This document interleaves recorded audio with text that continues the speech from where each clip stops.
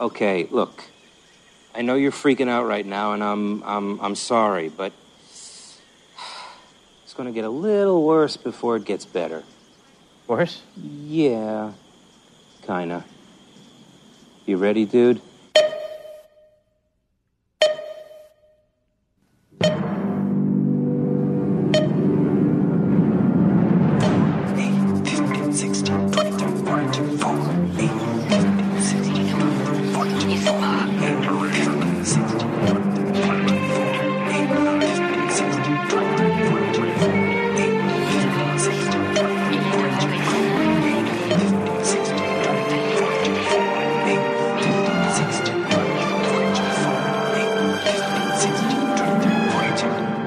Lost is over, but we have to go back. Oh, wait, lasagna. Hold on, let me just grab that. But gotta go back down the hatch. It's the Lost Rewatch podcast here on Poster Recaps. Hello, everybody. I'm Josh Wigler. Just give me a quick second to mow down a plate of road lasagna. Mike, if you want to just take over the podcast for a second, I'm just going to mute myself. So what people don't know is that this is actually a tradition on Down the Hatch. Even before Dave outwardly mentioned it, Josh downs a piece of lasagna before every single podcast that we do in order to get some nice carbohydrates in his system pre-podcast. Yeah, I got a carbo load before we sit down for our marathon 4-hour podcasting sessions. Because even though the podcasts have been closer to like 2 hours recently, the recording sessions are still 4 hours. We're just trimming down the fat. Yes, unlike this episode, we are far from extended. Man, of all the episodes to be extended, it's Dave?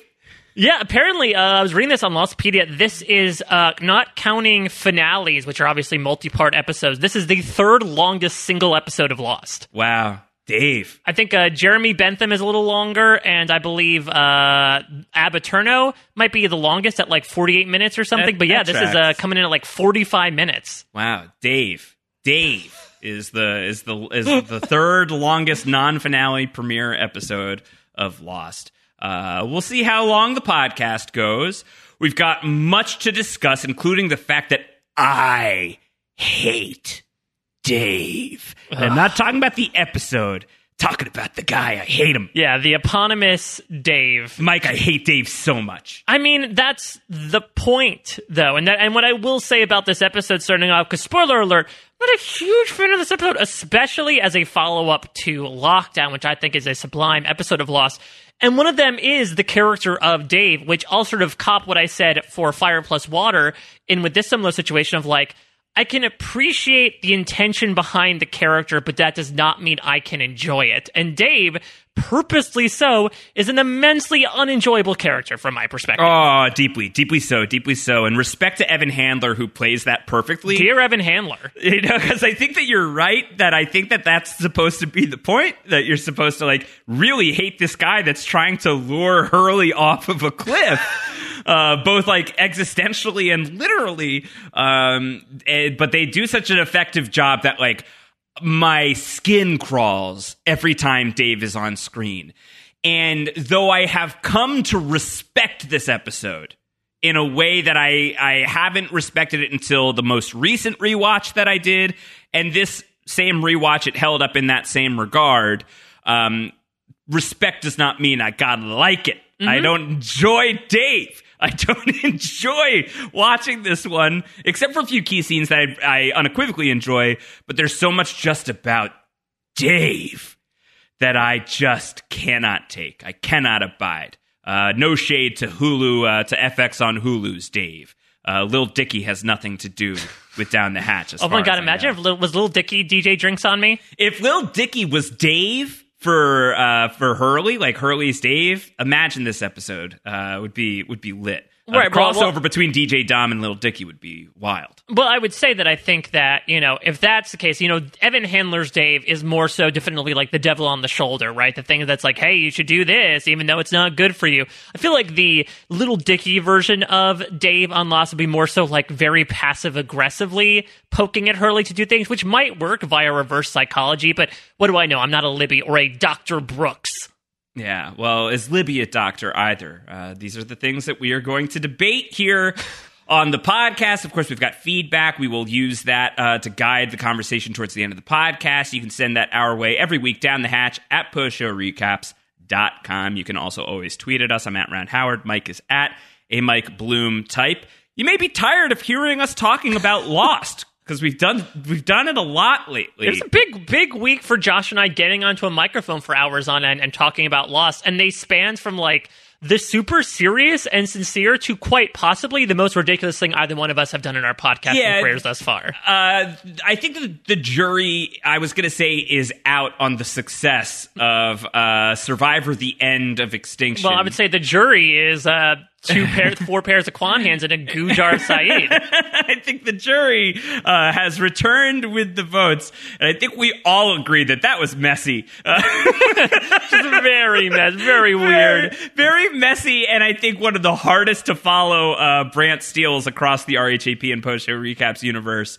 But a really, really fun night of streaming that live on Twitch. We posted that in the podcast feed on the morning of May 23rd, 2020, the 10-year anniversary of the Lost series finale. Also on that day, Mike and I, we watched the finale on my Twitch stream. Mm-hmm. That was really, really fun to do.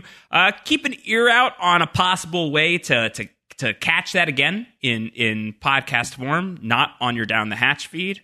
Some news to come next week. A little bit of a teaser there. Mike and I. We're going to Australia. I don't know why "oi" came out like "oi." Mike and I also appeared on The Storm, the great podcast that has a spoiler-free section and a spoiler-filled section. Joanna Robinson spoke with both of us, the great Joanna Robinson, as well as a ton of incredible people. I was going to say, so Joanna tweeted out, this was available on the Storm Patreon, and it is completely free even if you're not a patron. This episode is, yeah. Yeah, but to see, like, our names mentioned next to, like, Doc Jensen, even Jorge Garcia, and, like, some Dan Feinberg, and I'm like, how did I get here? Like, I feel like I'm like Penny in the church, of like, okay, I guess I'm sort of the plus one here to Josh, that I'm just going to hang around with all these big names, and I sort of feel like the hanger-on. But it was such a great conversation. Josh and I talk a lot about our own respective histories of Lost, but it's going to be a while before we get to the end proper. So if you want to hear our thoughts about, like, our specific thoughts around the end and maybe how our opinions have changed over the years, definitely check that out. It's really funny because it's a really great podcast and people have so many great takes on it. And there's so many different people speaking over the course of an hour. And I saw the hour-long runtime. I was like, wow, Mike and I talked to Joanna for like a half hour. Oh, God, what have we done? And then, like, you do get to this segment where Mike and I speak for, like, a solid, like, 7-minute stretch. It's like, this is how Down the Hatch ends up being 3 hours. Wow, they got us down to 7 minutes. I think all the power to our editors. I think. So apologies to the Storm editors and the Storm listeners who are not used to hearing Mike and I just talk for way too long. Just stuffing every second of podcasting with way too many words. Even just like trying to say that just now was very difficult. And I agree. It's adding an additional 30 seconds to the podcast. This is how it happens.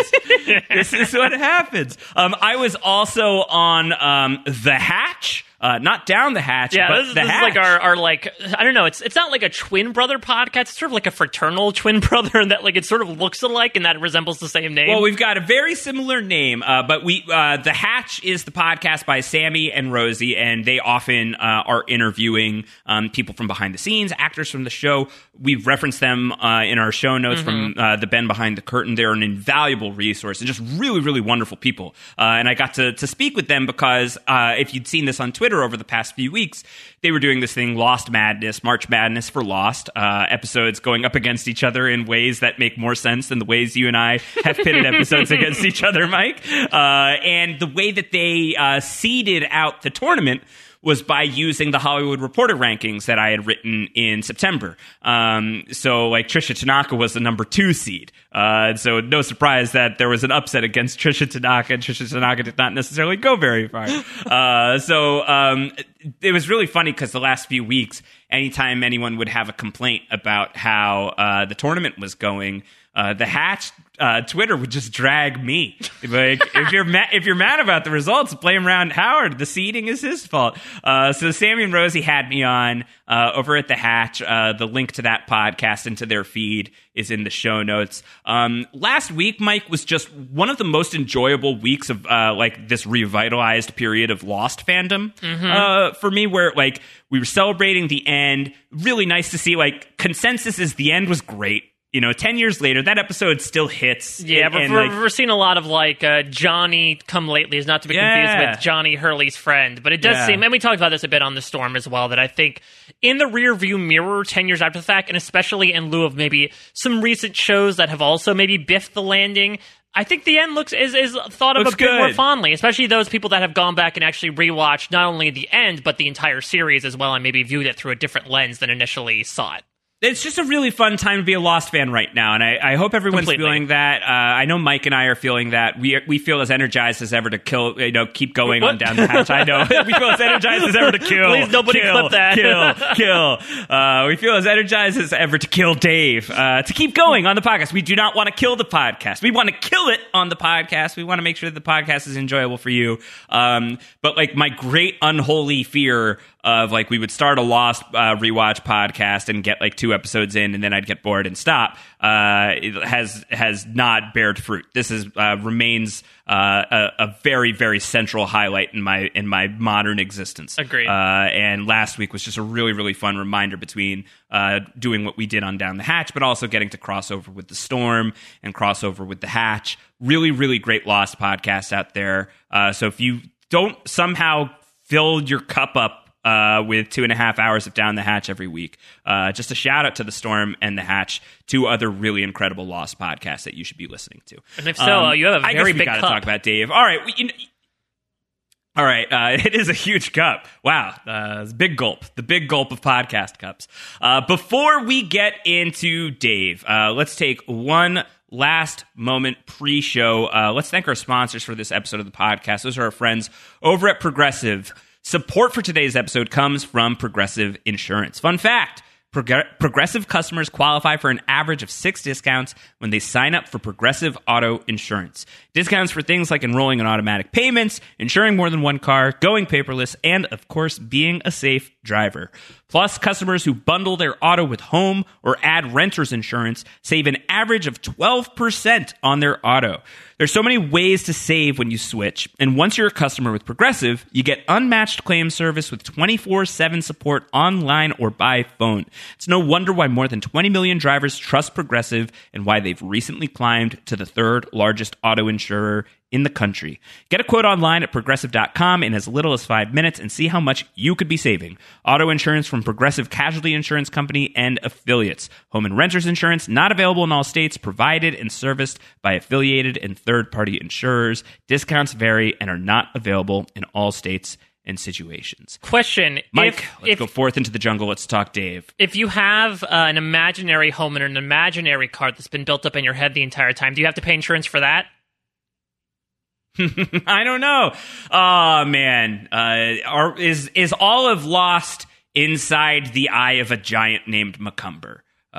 These are the questions that we are forced to ask based on what Dave is trying to do to our brains. Dave, directed by Jack Bender, written by Edward Kitsis and Adam Horowitz, are the writers behind Dave. It airs April 5th, 2006, and of course it centers on Hugo Hurley Reyes and his imaginary friend, Dave.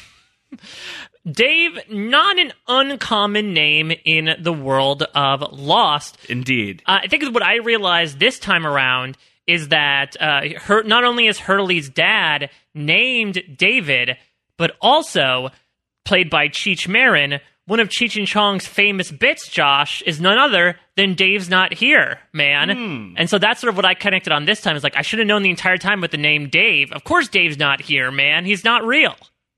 He's not even real. Or is he? I think that there are a lot of questions about Dave, because this is such a strange episode. To have like the imaginary friend episode of Lost, on a show where we know that ghosts are real, monsters are real, sideways universes are real, and I'm using that refrain purposely because we're going to get into that by the end of this episode, very evocative of the end. And I think that we should have a pre-Dave chat. I think we need to talk about Dave before we talk about Dave, if that makes sense. No, I think we need to, you and I, definitively make a decision about who Dave is. Yes. Because I think that also fundamentally changes the way you view this episode. Whether you do or do not depends on what role is Dave playing, and specifically, what is the relationship between Dave and Hurley? Yeah. That famous question, where is Davey? I think this is, who is Dave? Yeah. It does not flow nearly as well coming from Hazel Rickenbacker, but who is Dave? We want to know. We want to know the answer. And so, there have been a lot of theories about this over the year. The cards up explanation is that Hurley has an imaginary friend who he sees as a means of coping with stress and anxiety and guilt he feels over his body image and the PTSD involved in an accident that claimed several lives when a porch that was built for 8 people collapsed under the weight of 23 people, including Hurley. And Hurley feels like that is on him, that he is the reason why that porch collapsed, why that deck collapsed. And Dave is just the manifestation of all of that, the id that Hurley has hidden behind. This is like an elaborate backstory for his eating issues. And I've said this before, again, as the plus-sized individual of the two people on this podcast, a lot of the issues that Hurley deals with here, I can relate. Did I tell the story about how we were about to podcast about Everybody Hates Hugo, and before we got on the podcast, I was eating a secret cookie in my room that my wife didn't know about, and then she opened up the door to see me eating the secret cookie, and terrified, I dropped the secret cookie in the trash can. Caught with my pants down. It was mortifying. It was absolutely mortifying. So your boy knows what it's like to do the secret eats. I get it. I know it. I definitely understand it, and I definitely feel it, and I certainly feel the anxiety stuff, as we've talked about a lot on this podcast.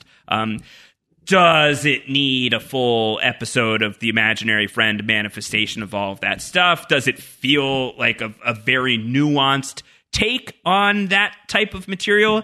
That is where the jury gets to weigh in, and I know that we'll have some feedback on that. Yeah, the hands in the goo will weigh in. And I think, this is a Hurley episode, so surprise, surprise, it is going to be a bit of a meditation on mental health.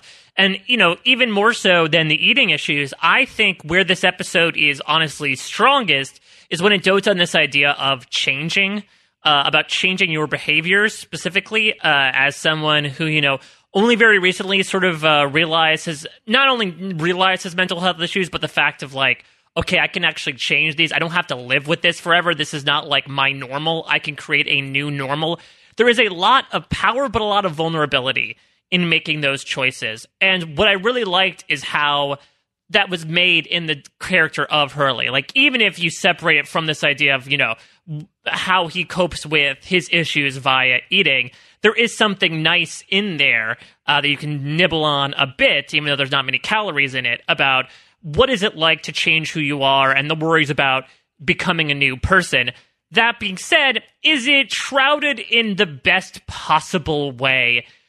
Maybe not, but the messaging, I think, is really, really interesting. And now we're 3 for 3 in Hurley episodes so far that really dote on a character sort of vulnerabilities and inequalities he comes into the island with, and him using the island, for lack of a better term, as sort of like a therapist to work through those issues and to see him become the man that he will become, which is the new man in charge.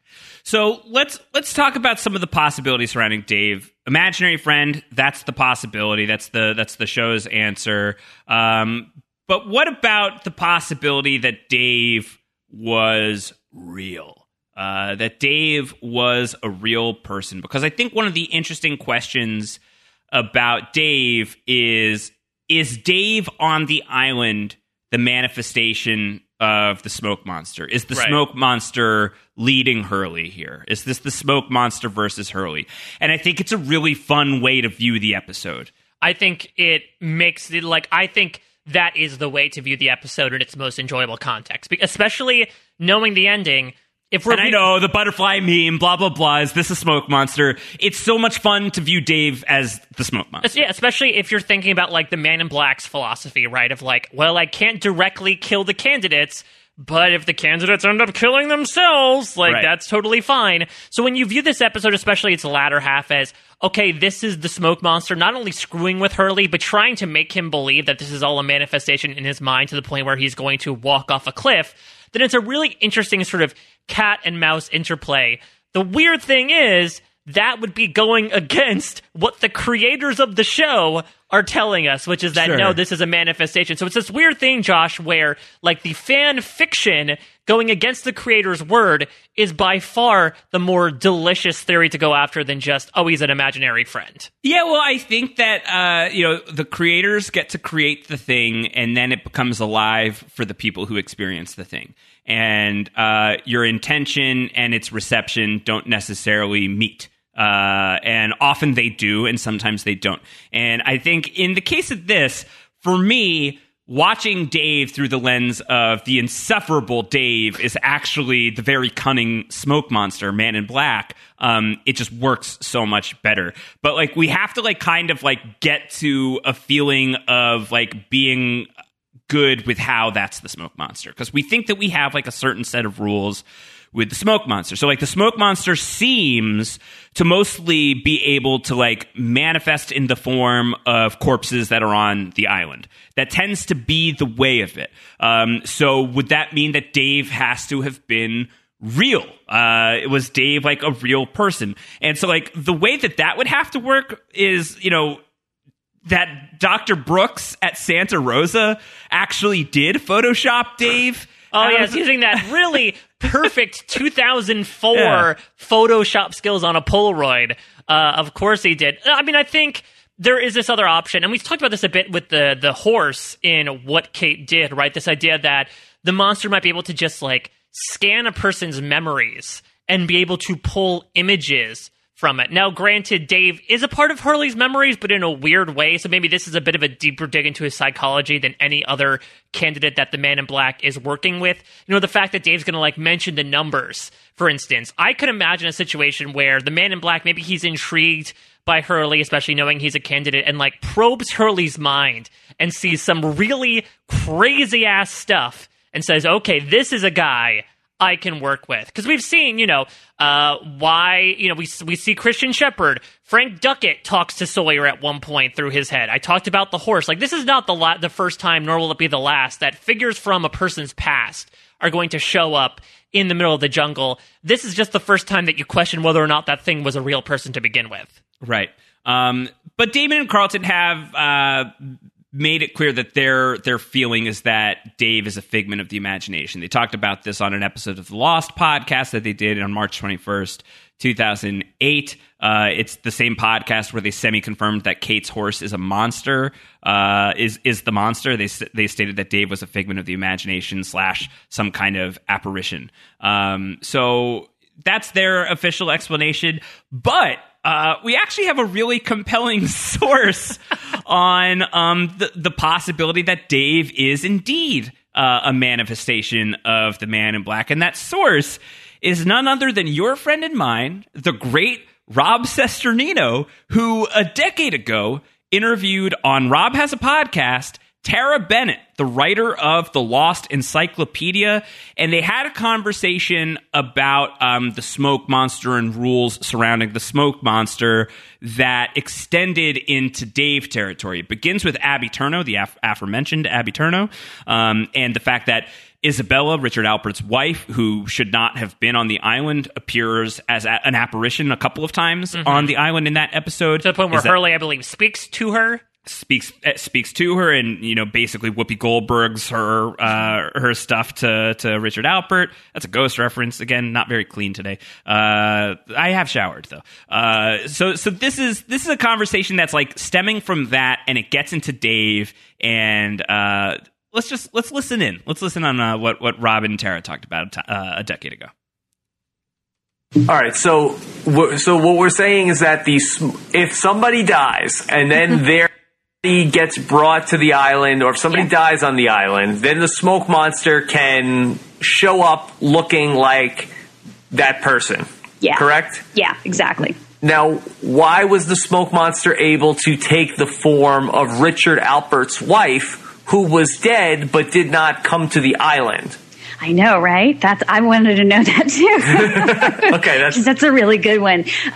Now, I can say, some people have asked me too, like, well, what about Hurley's imaginary friend, Dave? Right. That's an instance of, because he was never corporeal, he was always in Hurley's mind, that I think that that it's one of those things where he was able to kind of manifest himself because Hurley was going to see what he wanted to see anyway. Mm-hmm. And the smoke monster could kind of take advantage of that. Wow. So, the drums will then bring us back out of flashback RHAP. Yeah, incredible flashback to Rob's Lost coverage from way back in the day at the genesis of RHAP. But that's the author of the Lost Encyclopedia talking about Dave as a projection of the Man in Black. So if you want some evidence in it's not Damon and Carlton, but if you want some evidence from an authoritative source, the author of the Lost Encyclopedia is very offhandedly talking about Dave as a Man in Black manifestation. I don't feel like I need permission to view Dave as the Man in Black. I think I could just choose to look at him that way because I think the episode is more thematically strengthened that way. Like whether or not it's like the Man in Black can pull a manifestation from your head, a memory, an image from your head, and embody it for a period of time. Or Dave is secretly Libby's husband and she escaped the Santa Rosa when Dave escaped Santa Rosa and they ran off together, and then Dave won a lot of money, bought her a boat, died because Libby clocked him in the back of the head because he was annoying, and she buried him in the bottom of the boat and then gave the boat to Desmond as a gesture of goodwill, but actually as a means of hiding the body. And Desmond takes the boat to the island, and little does he know that he has had a dead body in the bowels of the ship the entire time, and Dave's body is now on the island, and now the Man in Black can connect. Oh, that's Dave. That's the guy that Hurley knew from the mental hospital that was photoshopped out of the picture by the dastardly Dr. Brooks. Let me take him on and see if I can lead Hurley to jumping off a cliff. I can live with that too. So there are ways in which I can live with the logic that Dave is the smoke monster. I don't really care. I just really don't care. I think it's viewed better that way. I think it's just it's a more exciting episode, and whatever logical leaps you need to take in order to get to Dave as the smoke monster, take them, because I really believe that it's a better episode when you view it that way. Completely. Otherwise, it's, Hurley being convinced that he's crazy when we clearly know that this is not all in his head. And Libby has to be the one to come out, which I would say makes the latter half of the episode a little weaker. It's one of these things that I actually feel like, and a couple of people have actually said this as much when they were talking about the episode, I personally feel like this is one of these episodes that actually maybe gets a little bit worse on the rewatch if you don't view it through that lens. If you're just viewing it as, okay, this is Hurley's imaginary friend, when you already know the twist and see how things pay off, it's not great to essentially watch Hurley invalidate a fan theory for an entire half of an episode when we knew that wasn't true to begin with. All right, so let's get into Dave now that we've talked about Dave. So Dave begins with Hurley and Libby running on the beach, and Libby crushing it, and Hurley maybe not. Yeah, what is it with these tailies and wanting to do exercise? Between Anna Lucia doing dead sprints, are they just so used to being on the run from the others that they just got super buff? Or they just they can't stop running. Yeah. They know that they're always going to have to be in running condition, so they just got to stay in shape. The question you asked, Mike, I feel it deeply, and that is because we are clear examples of people who just don't exercise regularly. I try to. I every day? Almost every day, yeah. Wow, Mike, look at you. I'm not a cardio person, though. So, when it comes to running, I always stray away from that as part of my workout routine. So, I'm much more a Hurley than a Libby here. I'm never someone who acquired a runner's high, and while it does allow me to not be addicted to the sweet smell of success, it also means that I get no enjoyment out of running. So when Libby and Hurley are just running down the beach, I definitely sympathize with Hurley here, who is like barreled over a rock, trying to have that ecstasy flow into him the way it does when he digs into some Dharma brand fish crackers. Do you want to know another secret for how best to enjoy Dave is to time it so that when the episode begins, because it begins right away with Libby and Hurley running on the beach, you sync up Everybody With Me, Drinks on Me to play as they're running on the beach. It makes that run a lot sweeter. Yeah, if Hurley had that Walkman, I think it would have made things a lot easier, right? Because you need like music to run to. And that's the other thing as well. I feel like this episode is so oddly plotted out, especially that cliffhanger, Josh. It was one of our cliffhangers in our The End brand steal. We just found out Henry Gale is indeed not who he says he is. And then we go to Hurley and Libby running. I will Sprinting. say, yeah, Sprints. I will say off the top here, I'll sort of ascribe to what we said about the whole tooth here as well. I do wonder in retrospect if not outright switching the A and B plots, trying to balance out the scenes between those more, if this might have raised the score of the episode overall. So Hurley's going to be like, yeah, I don't love running. I probably need to not be in this kind of condition in order to run as well as you're running. And she's like, don't worry, like people's metabolisms are different. And he says, this is not a matter of metabolism. This is a matter of, I'm sick. I'm infected. Yeah, well, then the sickness. So Libby takes immediate concern. The question is it feelings for him? Is it because she's an AOJ and knows he's a candidate? Is it both? Yeah, I don't know. Yeah, I think that there's a lot going on with poor Hurley right now. Yeah, my personal look at this is that I think that maybe Libby was sort of given instructions to, I don't know, was given a list of candidates. Hurley was one of them, and she sort of like fell for her mark in a way. That like she was tasked with making sure that Hurley and some of the other candidates remain as safe as possible. And as a result, she saw what a warm person she is and developed feelings for him. Yeah, you want my grand unifying theory on Libby? My grand unifying theory on Libby is that she comes from the future. She is somebody who is alive in the future timeline. Hurley, when he's the new man in charge, he goes and he finds Libby, and Libby falls in love with Hurley the way that Libby falls in love with Hurley here, because they're soulmates, Mike. Mm-hmm. And she comes back to the island with him once he's the new man in charge, and she, like he, has that Richard Albertian, Jacobian agelessness. They live a very, very happy life together for hundreds of years.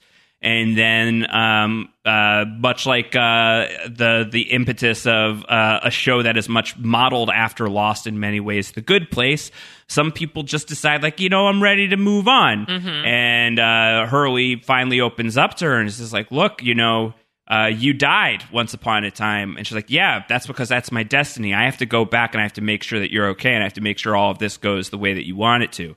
And so she goes back in time, with or without Hurley's permission. The time travel screws with her brain. She gets committed to Santa Rosa. She has to escape with Dave, who's real. She escapes with Dave, who's been rudely photoshopped out of the picture from Dr. Brooks as some sort of means of messing with his patient. And because Dr. Brooks did that, he doesn't squeal on, he doesn't like raise the alarms with Hurley to be like, you were involved in breaking this guy out of a mental institution. But Libby escapes as well. She's like Sarah Connor with Dave as the T-800, and they get married, and she kills him on a boat and gives the boat to Desmond, and Desmond brings the boat to the island. Dave gets turned into the smoke monster, and Libby continues her life to get onto the island on Oceanic 815 because she knows that's the plane she needs to be on to crash onto the island. When Libby kills Dave, does he give the thumbs up as he sinks into the ocean? Yeah, definitely. Yeah. All right. That's my grand unifying Libby theory. All right. Well, we can dissect that piece by piece. How do you feel about it? Is it good? I mean, I think, again, I'm going to go with the Occam's razor of it all and say that maybe time-traveling Dave marrying Libby is not exactly the simplest solution, but I do admire the creativity. I do like the symbology and the braveness on Libby's part to be like, I'm walking into my death, but I know it's better for Hurley's character. I mean, this is the No, time. she's just ready. She's ready. She's ready. She's been alive for hundreds of years at that point. She's like, this is destiny. I got to do this. She's gonna be like, what are a couple more months gonna do? And some sort of massive time travel incident occurs that sends her back to the right time in history, and it also sends Dharma scientist, future scientist Allison Janney all the way back thousands and thousands of years. She had been a skeptic of all of these stories, only to find out that it was real the whole time, and she becomes the protector of the island, and she raises Jacob and the Man in Black. It all happens from the same future time travel incident. Do you think this is the plot of Lost 2, Mike? Do you think it should have been like flu powder, that they should have like held hands or something so they wouldn't get lost in the time stream? Yeah, I do. All right, so this is what I want. Brendan Fitzpatrick, you're listening. Brendan Fitzpatrick manning the Frozen Donkey Wheel on the Post Show Recaps Twitter account. Post a Twitter poll. And I want the tweet to read. Let me dictate the tweet to you right now. Time traveling Dave marrying Libby. That's the tweet. And then the poll is yes or no. Or legs or hot dogs if you prefer. Yeah. So let's see, and we'll report back next week to see if that is a good enough answer for the Libby of it all. Certainly long enough. Good enough is a different indicator. I think it's great. I think high quality. I think it's fun. I think the thing is, if any time I talk about Libby, this is the time, right? Because we're going to get this, and we're going to get a bit of Live Together, Die Alone, but that's basically it for this character. This from an episodic perspective is the most we're ever going to find out about Libby. Yeah, Mike, hang on to your butts, because I'm gonna pull from the text to support time traveling Dave marrying there are Libby. sources. Yeah, well, not really, but I'm gonna an interpretation of a thing. All right, so he's gonna say like, yeah, I've been hoarding the food. I've got a jungle pantry. It's got pears. Ray Mullen would be jealous. Peanut butter, crackers, potato chips, goldfish, marshmallow bags, you name it. And he says at first, like, it was the all mango diet. I crashed here. I thought like this wouldn't be so bad. I'd lose, some weight.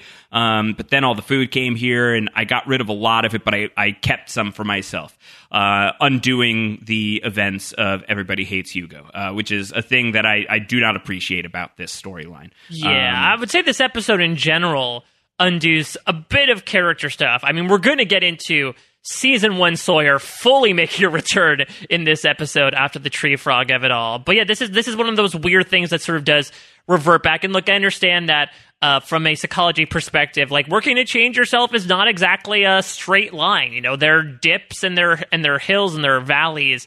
But it does feel a bit weird. And Charlie, to have even Charlie make a mention of like, hey, Hurley did this thing last time and it was great. Right. To have Hurley suddenly be like, yeah, remember when I was like super charitable despite, unnerving myself about it? Yeah, there's also this thing going on that sort of undoes all that character development there. It's a fine result at the end of it, but like the means to get there is not particularly salacious. I think a good example of Lost having, maybe some trouble filling out like the 22 plus episode order. Oh, that's the thing as well, is that, again, going back to the idea of the plotting of it all, I do feel like we're this, a regular or a modern show where you can plot out the number of episodes. Like, you follow up the end of Lockdown with like an episode dedicated to the Henry Gale stuff.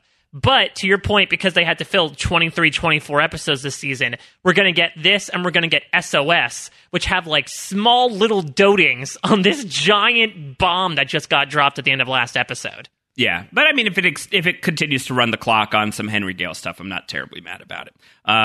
So Libby's gonna be like, all right, well, look, if you want to change, just change. And so then they just like dump the food everywhere. And as a big Emily Fox fan, food studies master Emily Fox, who spent years studying food waste, this is triggering because they're just wasting the food everywhere. Yeah. Like, the actual right thing to do here is be like, hey, so here's all this food, or like if you need to save some face, like maybe you do like a Survivor strategic move of like, oh, we found all this food in the jungle.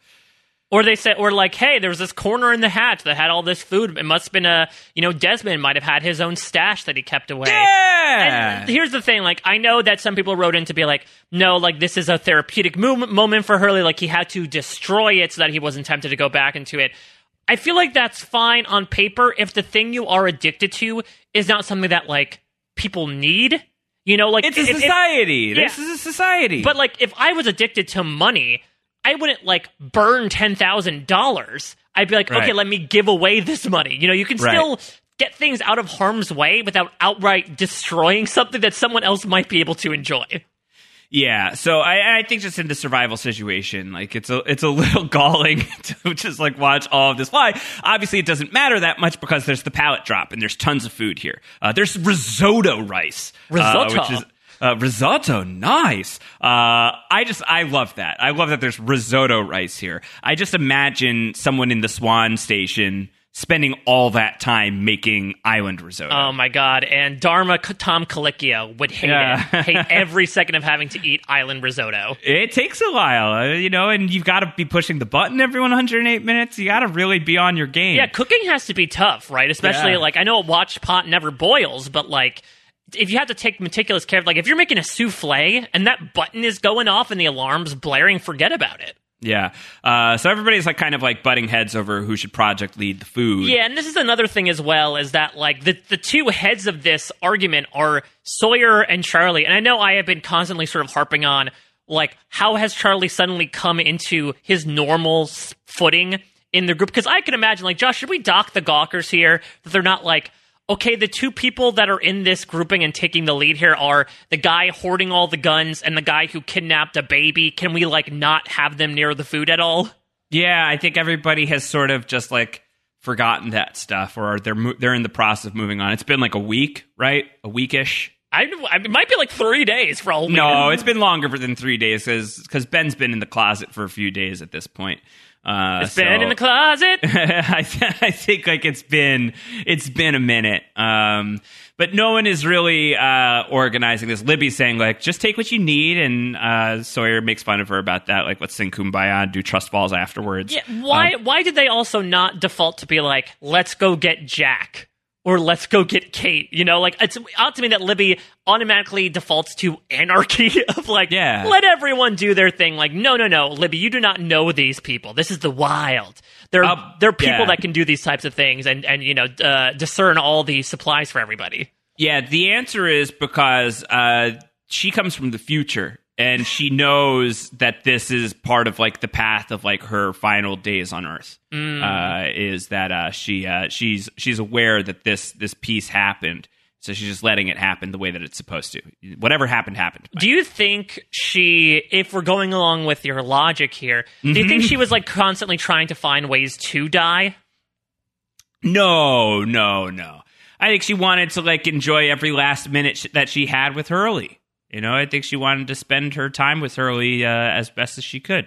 So she's like, yeah, you do whatever you want to with the food. Hurley and I are going to go keep running. Yeah. Do whatever you got to do, and like it'll Tear just each feel other good. apart if you need to. It's fine. Yeah, Hurley and I are it'll going to be go fine. for a next sprint. Yeah. So Hurley sees Dave, and there he is, the man in his bathrobe, and Dave just like nods He gives like a his sup. head very deliberately at Hurley, and Hurley pursues him.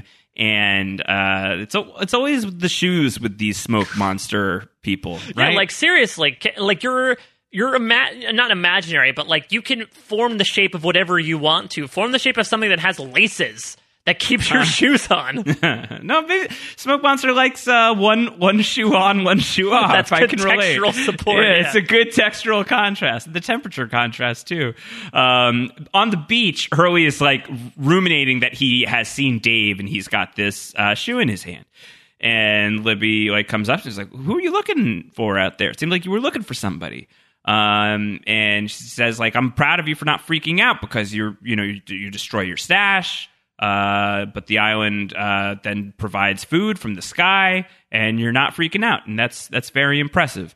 And it's a lead into the flashback where we're at Santa Rosa, and we're seeing Hurley's time in the psych ward, and we are seeing Senator Kelly himself of X-Men, the first one, and in X2 he was Mystique technically. I guess, yeah. So technically, I mean, maybe Mystique took his form here as well, because Dr. Brooks, I'm no expert on psychology, obviously. Is Mystique the smoke monster? Well, maybe. She's but, a shapeshifter too. yeah, it could be a thing, but Mystique could only take the form of mutants that have died. Is that the thing? Or could it be, if you had a memory of a mutant who didn't exist, can Mystique take the form of that? But Brooks is basically like, he is, and I love the cutting between like Hurley and Libby to Hurley and his therapist. It's basically his on-island therapist and his off-island therapist here. And we get a lot of exposition here. You know, he's been here for almost 2 months. Carmen put him in here after, quote-unquote, the accident. This seems to be entirely, obviously, before the events of Numbers, or even Everybody Hates Hugo, because the lottery numbers have not played yet. They are still in Leonard's mouth as he plays Connect 4. But, like, Brooks has a very interesting approach to Hurley as a patient, particularly with his assignment to write down everything he liked about himself. But Hurley has a guy named Dave dissuading him from doing it, saying it was a stupid idea. And Brooks, at this point, is willing to play along with the Dave illusion completely. Yeah. Or Dave's real, and he hates Dave, and he's actually a sick doctor, and he wants to he wants Hurley under his thumb for some nefarious purpose. And so he's trying to convince Hurley that his only friend in the hospital isn't actually real. And Dr. Brooks is not a great therapist, but is a prolific Photoshopper. Wait. What if Dave is also Dr. Brooks's imaginary friend? Yes. And he wants Dave to himself.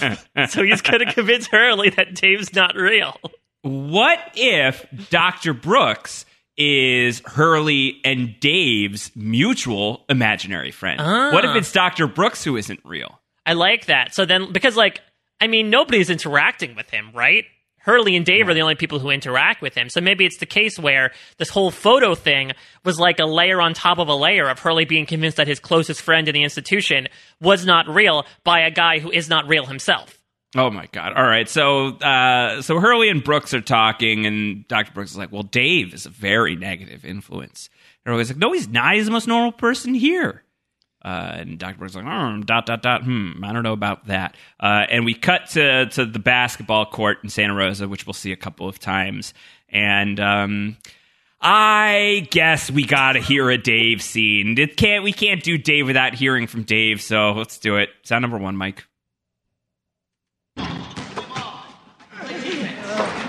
Dude, I'm open. Dude.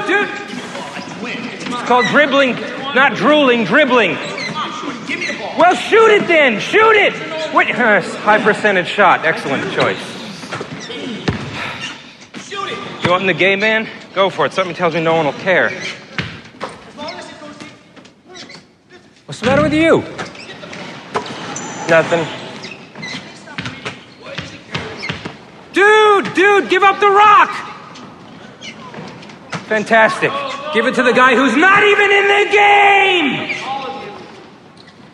Hey, it's taco night, dude. Let's blow this pop stand. What? Brooks said you're, like, negative. Well, duh. So what, you don't want to hang out with me anymore? No, I don't know. It's just... Is that crap getting inside your head, man? Do not let him. You've got much more important things to think about. Like what? Like hard or soft shell, baby. Chicken or shrimp. Sour cream or hot sauce. Yeah, I guess I could eat. Yeah, I thought so. Noche de tacos, amigo. Oh, Mike, I hate him. I hate him so much. I hate him so much. I think my issue is... I hate it. Honestly, no offense to Evan Handler, who, you know, great job on Sex and the City. I love him on Sex and the City. Harry is the man. I love him. I love him. I ship Harry and Charlotte super big. I feel like... Big fan. I feel like he was miscast here. Like, I don't know. It's just rough. It's very grating. Yeah, listen to Evan Handler say, dude. It's like his mouth cannot form the syllables. No, it's a very specific performance. And I do think it is specifically designed to be grating and irritating in the casting of the character and the writing of the character to be somebody who you're rooting against, as he is, like, clearly not in Hurley's best interests. But there are, like, some of these weird tics. Like, I don't love. I think it's Dogen in season 6 who's going to say, "I don't like the way English tastes on my tongue." I don't like the way dude tastes on Evan Handler's tongue, and I'd also wouldn't mind if he made some eye contact. Like he does this thing where he's like looking off camera, and it's very strange, and I just don't love it. Well, it's weird because he's using a lot of like surfer jargon, right? Like the dude, the duh, which maybe shows that maybe this has been in Hurley's mind for some time, right? This is a character, like, you could even argue maybe Hurley got his notorious dude from this character of Dave. This is like the Dave side of him. But again, like, that does not sound like something Evan Handler is used to saying. And so it does sound weird coming from him. This is just a weird scene because, you know, we talked about this back in Numbers, but I was reminded here about, like, man, the look at mental institutions from the mid-aughts perspective is not too great from a modern-day perspective. Why are they all playing basketball in bathrobes? Yeah. Like, they don't all walk around in bathrobes the entire time. Are they going to the locker room and changing into bathrobes for athletic use? Yeah, that's their gym clothes. They're gym bathrobes. Yeah, you don't have a gym bathrobe? Says the guy who just claims to work out every day. Yes, I haven't upgraded my workouts. Clearly, if I want to get into the athletic level of a mental institution patient, I should invest in multiple bathrobes. And let me ask you a question, Mike. This was important to me. Obviously, you're going to get the shrimp taco, but are you going to get the shrimp taco with hot sauce or sour cream sauce? This is Frank Duckett's shrimp taco truck that's parked outside of Santa Rosa? I would say hot sauce, personally. I mean, it is Noche de Tacos, after all. Insert the gif of the little girl shrugging. Why not both? I feel like, honestly, Dave would have, like, I don't know why Dave is prompting Hurley with these choices. Like, he's going to go out there and be like, give him one of everything. Yeah, one of each. One of everything. Man, we've referenced Frank Duckett twice on this podcast. Listen, his voice is reverberating through our heads, much like it did with Sawyer's. Like, Dave is shaping up to be a very weird platform for podcasting. It'll come back around. It'll come back around. And that's what Hurley realized after those tacos. All right, gross. Back on the island and in the hatch, Jack is examining Locke's leg. He thinks it's a hairline fracture. Which he is, doesn't have an X-ray. Insane. I guess maybe this is the island already healing his legs, that, like, a metal rod went into John Locke's leg and stood there for, like, a good portion of time last episode, and he got a hairline fracture from it. Also, fun little shout-out to the famous walkabout shot, as we get, like, that rack focus on Locke wiggling his little toesy-woesies as it focuses back on him. Yep, and also to the wheelchair, right? Like, they talk about the wheelchair that's back at camp. No! That's what Locke immediately says upon mentioning the word wheelchair. Not the wheelchair! He'll take the crutches, no wheelchair. Where do you think... I obviously am not an expert on flight gear, flight supply. Are there typically crutches that are put there with somebody on crutches on 815 that they happen to have those there? I don't know. You know, maybe. Maybe they found them in the staff station. And, like, there's something that happened off screen that they were able to, like, get crutches from the staff. Well, I can't wait until the 815 production of A Christmas Carol, because they've got Tiny... Oh, too bad Walt's gone. He would have been a shoo-in for Tiny Tim. He would have been great. No, he's too big. He would have been not so tiny Tim. Very large Tim. Very, very tall Tim. Yeah, super tall Tim. So Locke wants to know, like, we got to talk about Henry, because he could have escaped during the lockdown, but he came back to help me. Why did he do that? There must be a reason. Like, he wants to believe in Henry, despite the fact that Henry has been doxxed at this point. And Jack is like, that's, you know, it's not for any, like, you know, goodness out of his heart type of reason. He came back because he thought his story was going to check out, which is absolutely the case. Yeah. You know, Locke is looking for a reason to believe, and Jack is looking at the science. I mean, this is one of those moments where science wins out over faith, for sure. Absolutely, especially as we're going to get into this next scene where this is, by far, Josh, in my opinion, the worst look we have seen from Benjamin Linus since his time on Lost, and that is lower than him getting shot through the shoulder with a harpoon. All right, well, let's talk that through. Let's listen to the scene because it's a really good scene. It's going to be Henry, Saeed, Ana Lucia, with eventually a little slice of Jack and Locke. He was dead already. 4 months ago. I was part of the search party. Henry Gale was hanging out of the basket, neck broken. So he was already dead? Yes. Then you buried him and left the grave mark. Yes. You really should have checked his wallet before you did that. I assume Henry Gale did not have any paper on which to compose his thoughts, so he had to improvise. There wasn't much space for that. Jennifer.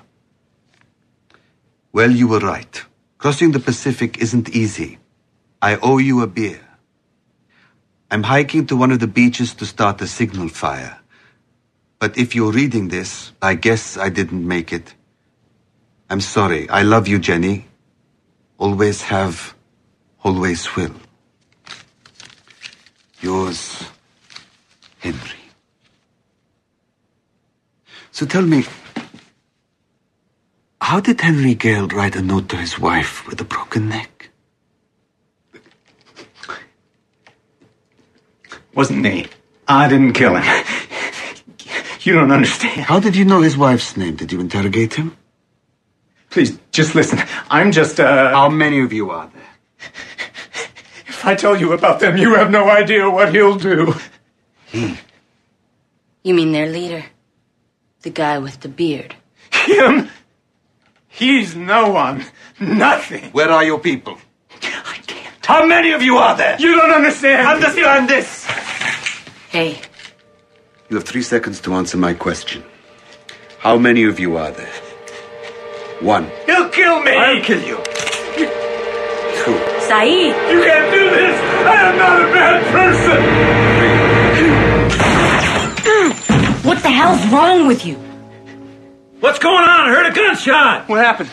He's a liar. It's fine. Just get him out of here. Jack!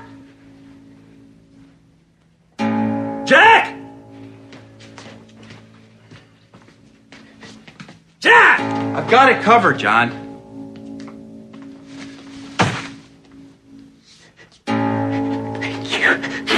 Shut up.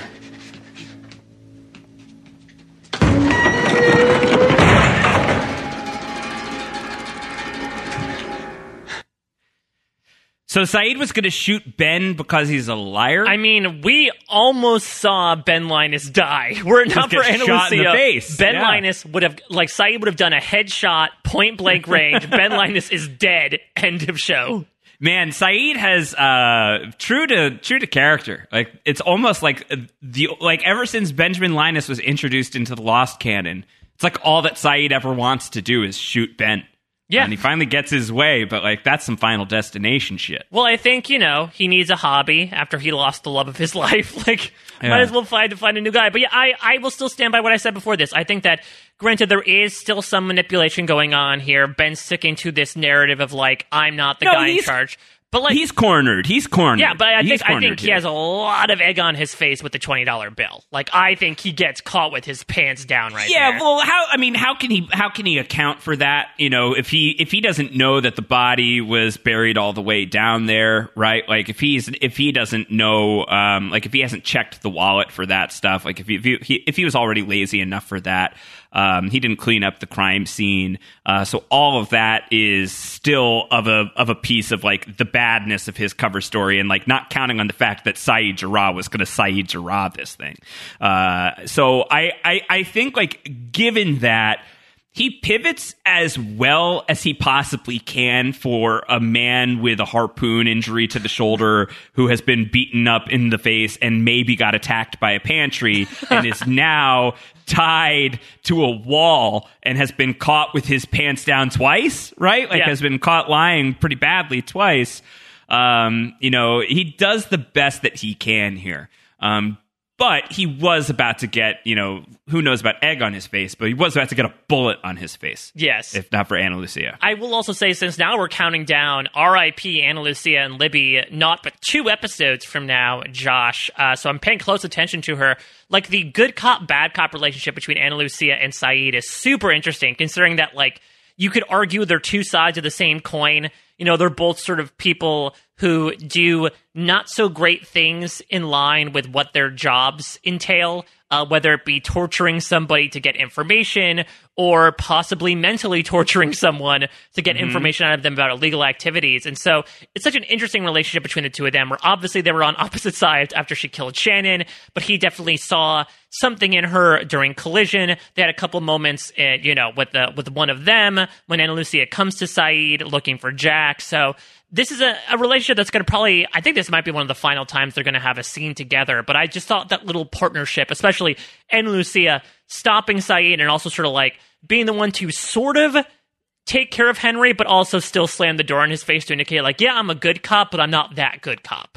Yeah, I like this little bit of season 2 of Lost of Saeed and Anna as good cop, bad cop, sort of both like bad cop, angrier cop. I don't know. Yeah. Bad cop, worse cop, maybe. Yeah, I don't know how it works. And speaking of other duos here, a nice little Jack Locke moment when Locke is just... We got it, John! Locke's just like, what's going on? What? Yeah, with the great Terry O'Quinning, right? Of like, what's going on here? And then Jack's saying, I've got it covered on. Locke slapping the bed in frustration of like, I want to be there. I think I've major FOMO right now. Yeah, he's just been told, too, that he's going to be on crutches for at least a couple of weeks. It's just not exactly how it's going to play out, thanks to electromagnetism. But he is going to be really frustrated about his lack of mobility for the rest of the season. Yeah. Over on the beach. There's Echo using that saw.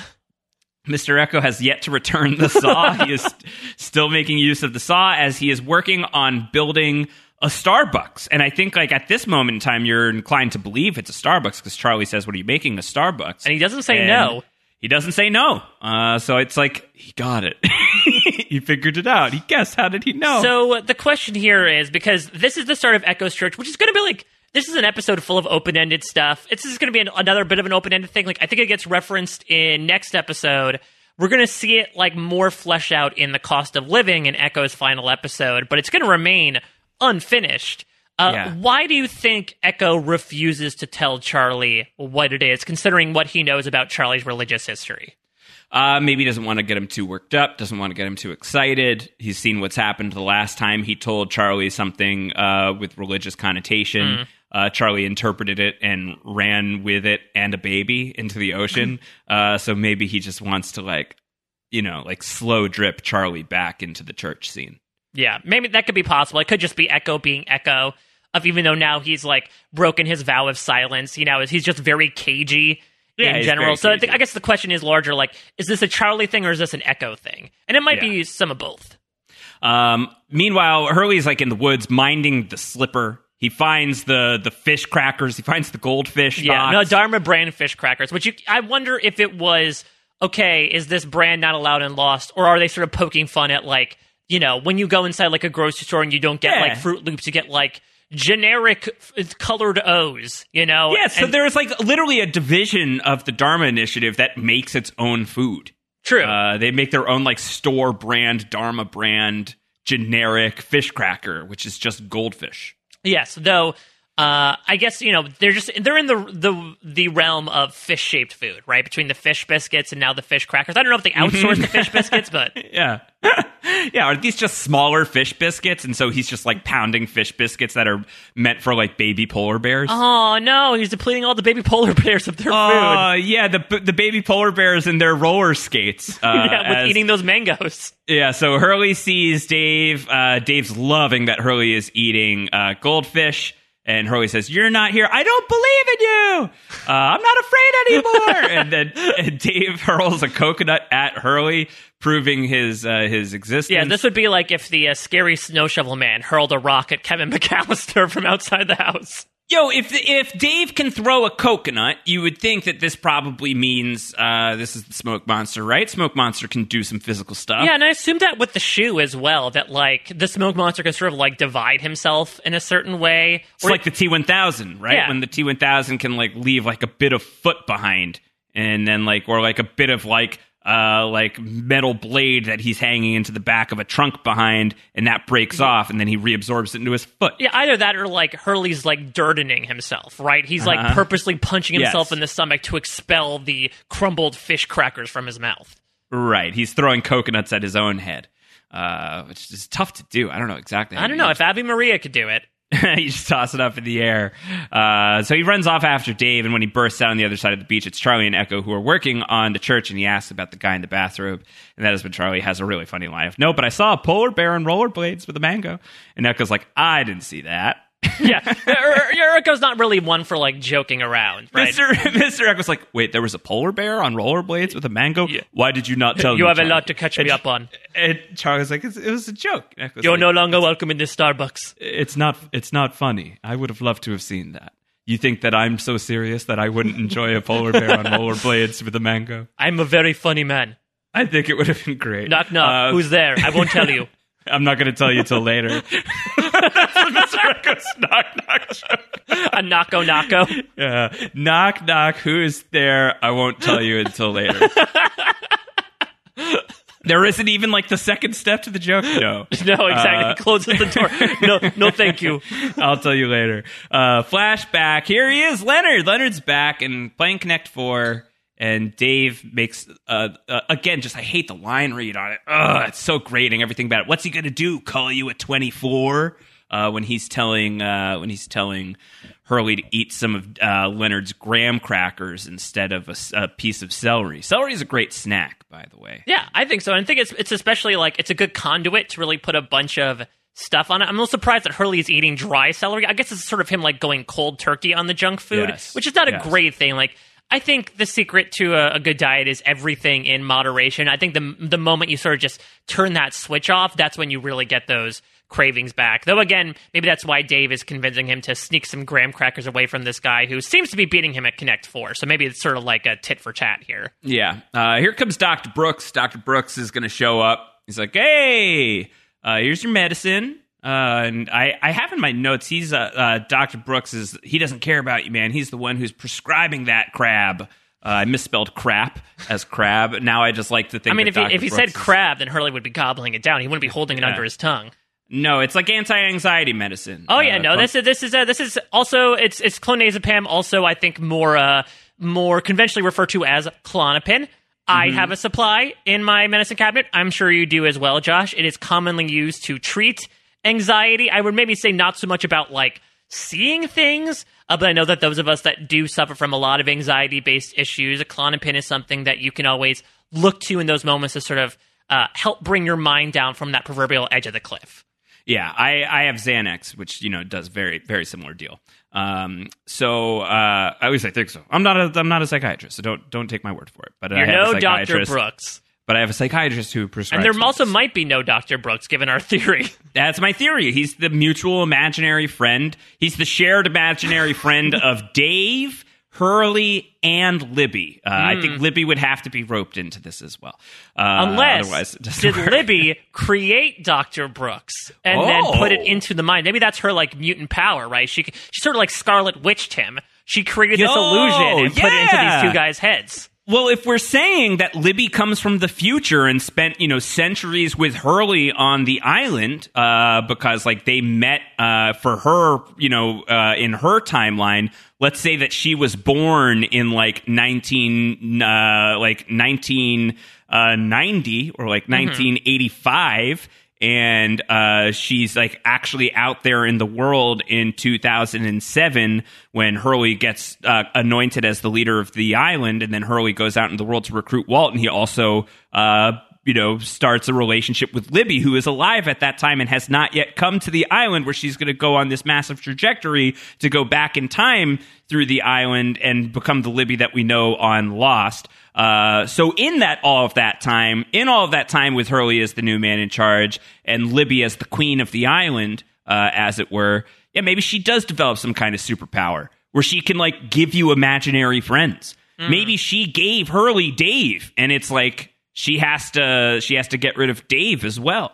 Yeah, maybe it's this idea of like she built up too complex of a web, and so she really has to tear it down, especially if she wants to get Hurley out of there. Maybe she's realized, like, oh, he's sucked too much into the narrative, so I need to break apart everything around him. Let me slowly pull out pieces of this Jenga tower that I built up around Hurley's psyche and try not to break him too much.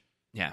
Brooks is going to take the picture, say cheese. Dave says queso, because of course he does. So now, again, if we're just saying that Brooks maybe real, maybe not real. Do you think that he purposely took this picture to like show to Hurley later on? Yeah. That's kind of a dick thing to do, isn't it? Yeah. That's part of my argument that Dr. Brooks is just a bad guy and that Dave is real, and Dr. Brooks is taking the picture so that he could say to Hurley, remember when I took this picture? He's not here. Dave's not in it. It's because I photoshopped him out. Dave is right. Justice for Dave. I can just imagine him hopping on his 2004 Mac and being like, I can't wait to Photoshop out Dave and Photoshop in the background to make it look completely real. Hurley doesn't take his medicine at Dave's urging. The revolution has begun. On the island, we're gonna get to the worst literal twist of the episode, which is how Sawyer is trying to eat his Oreos, and even more offensive food waste situation, I think. Yeah, he breaks the cookie and then just throws them and better start over. Yeah, like, what are you doing just like throwing the cookie away? That is still an edible Oreo, sir. But Sawyer's going to be twisting off the top of the Oreo as Hurley is going to come by. He's going to have a little talk with Sawyer, and then that worst literal twist of the episode is going to lead into the best fight scene in the history of Lost. Let's take a listen.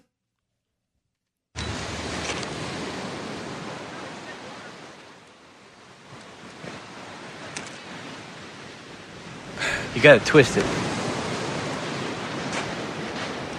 To get the frosting, pulling it will only break your cookie. Well, that's what I get for not going to the expert in the first place. What can I do you for, deep dish? I was kind of looking for something. Get it, I'm done trading. I got enough food now to open a chain of mini marts. Hey, you think Saeed needs a job? Well, actually, I was sort of hoping you'd do me a favor. Remember when I helped you out with that tree frog that you killed? Yeah, I remember. Well, I sort of need some medicine. What do you need? It's called clonazepam. Clonazepam what? What the hell's that? So you can calm down, or for when you're seeing things that aren't supposed to be there. What stuff you seeing? I don't know, maybe like a bald guy in a bathrobe. You mean like that guy there?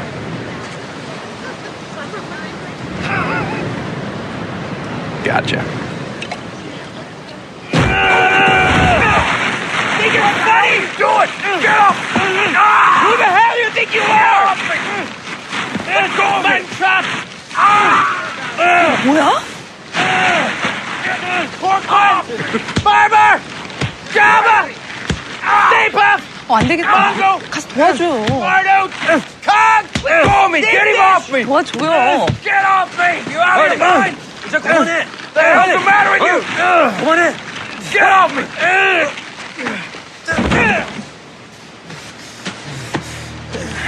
What the hell's the matter with you? What is?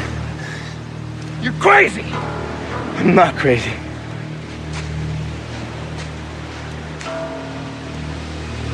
I'm not crazy.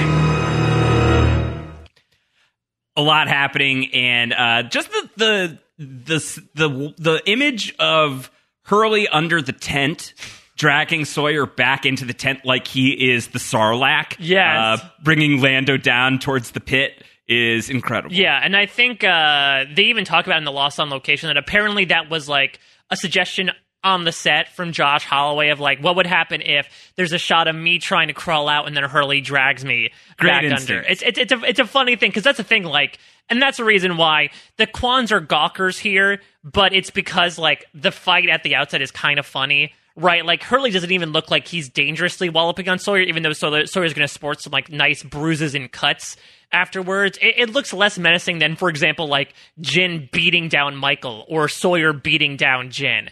Maybe it's just because of the person who's doing it, but it seemed more. But if left untreated, it really would have become, to borrow a fight that we like to reference often, it would have been Ralphie wailing on Scott Farkas. Yeah, it would have really been a Farkasing going on here, which is fine because Sawyer is terrible in this scene in so many ways. Well, here's the thing. So he destroys the cookie, and because he didn't twist it off right, he just throws it away, which is a garbage move. And I think one of the worst offenses Sawyer has ever committed on Lost. I think it is worse than killing the tree frog, is the way that Sawyer mistreats the Oreo and chooses to just abandon its corpse rather than devour it.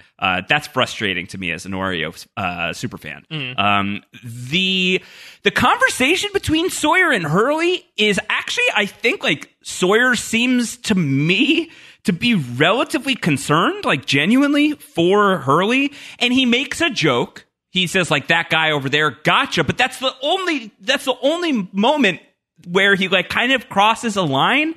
And I think, like, my hot take is actually Sawyer isn't being a huge dick here. It's just, like, bad timing to be regular Sawyer. But, like, but yeah, that's the thing, though, is that he should have read the room and realized not to be regular Sawyer. Clearly, Hurley is clearly unnerved. Like, you don't screw with the guy who's saying he's seeing things by trying to say, like, you know, you wouldn't be like, oh, I'm really feeling chilly right now, and then be like, oh my God, well, the AC's on, like, oh, you're nothing's wrong with you. Way. That's not Sawyer's way. And if Sawyer's, like, worst offense here is that he's going to pull a aha, made you look, but still give him, like, still be like, all right, let me go look through the thing and I'll see what I can hook you up with. It feels like this was about to be a moment like the Flight Manifest to me. But Hurley is rightfully unnerved, and Hurley is rightly in a bad spot and sick of feeling like a fool, and probably, like, he's very upset about, like, the body image stuff he's now. He's at the end of his rope right now. He caught him at a bad time. Sawyer's a very easy, definite physical punching bag who has fat shamed him a lot in the past. Well, so and that's the thing as well is. It's a cumulative judgment, well, I think. The thing to me is that, I mean, Hurley makes reference to the tree frog in this scene. As much as this scene has, like, quote-unquote action behind it, it does feel a little repetitive on the heels of that scene from one of them, when essentially we got, like, a similar thing, right? Where Hurley dresses down Sawyer being like, you call me all these things, like, please stop. And then 4 episodes later, Sawyer does it again, and now Hurley beats him up about it. And granted, those were different writers for that episode, so I guess they want to go back to that beat, pun unintended. But it felt weird that they were reapproaching that subject again. Yeah, but it's a great scene. I really like that scene a lot. I really love Hurley dragging him under the tent. I think it's a good moment for Hurley, much like it did during one of them, because it's like Hurley standing up for himself in a way. Like, again, I feel like.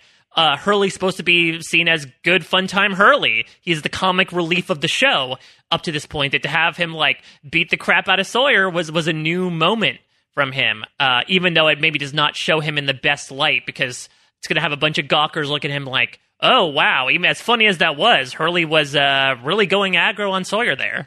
Yeah, there's a little bit of fallout from it where Kate's with Sawyer. He's like, he just attacked you? It looks like you got your ass kicked, Sawyer. There's, like, good banter here where Sawyer's like, don't you have an adventure to go on? I think Timmy fell down a well that way. But, like, Sawyer's like, I didn't do anything. Like, oh, it's not like I, poked and prodded a mentally unstable guy to the point of violence. No, that's not me at all. Not old Sawyer. He doesn't really know. I don't know. Like, I think Sawyer's guilty of a lot. And, like, I think I'm willing to give him a little bit of a pass here. Agree to disagree. I think Sawyer, for someone whose job it is to read personalities and body language, made a big misstep here. But Hurley's never done anything like this, so he didn't know that he was going to be the straw that breaks the camel's back. He was just being Sawyer. I think that this is like one of the less offensive Sawyer moments. It's just very poorly timed. Agree to disagree. All right, so we're going to see Hurley with Libby. And Libby's like, what was all that? And Hurley doesn't want to talk about it. He's leaving.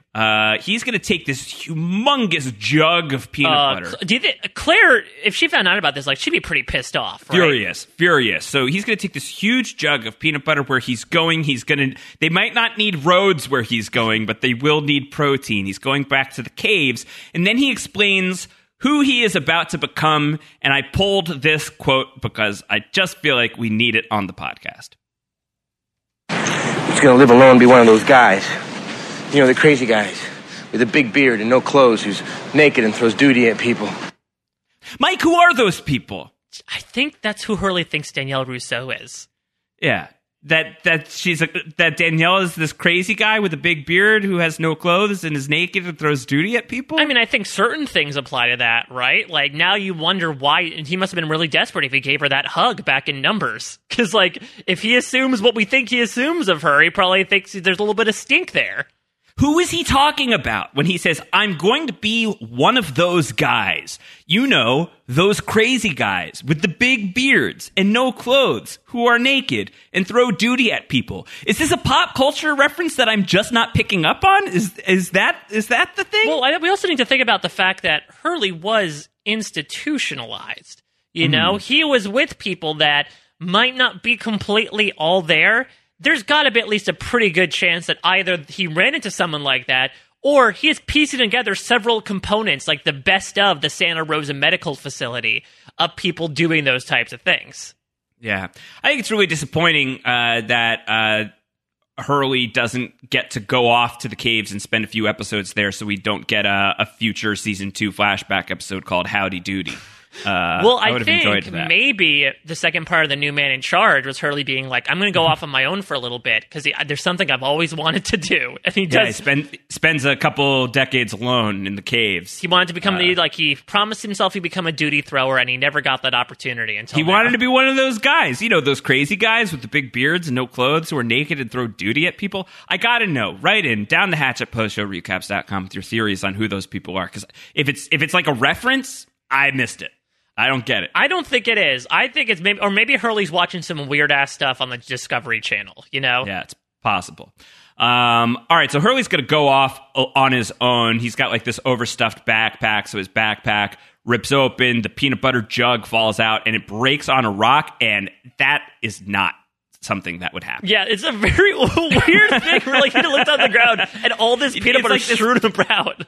It's like this plastic jug of peanut butter. And there's just zero way that it would like get punctured and like skewered and ripped in half and smashed all over the rocks the way that it falls out of his backpack. And also to the point of like that peanut butter would have to be way thinner because peanut butter is a very thick substance. Or like if you turn a peanut butter jar upside down, if anything, like not maybe the oil, but nothing's going to drip out of there. What this is, but are we not fairly regarding the journey of that peanut butter bike? Because if you think about it, that peanut butter has been like baking hot in the sun on an island, and not just any island, a time-traveling electromagnetic island that this peanut butter had to be parachuted into. It had to like be like ripped across space and time to land on the island. This is a peanut butter that has seen some shit. So this is like extra smooth peanut butter.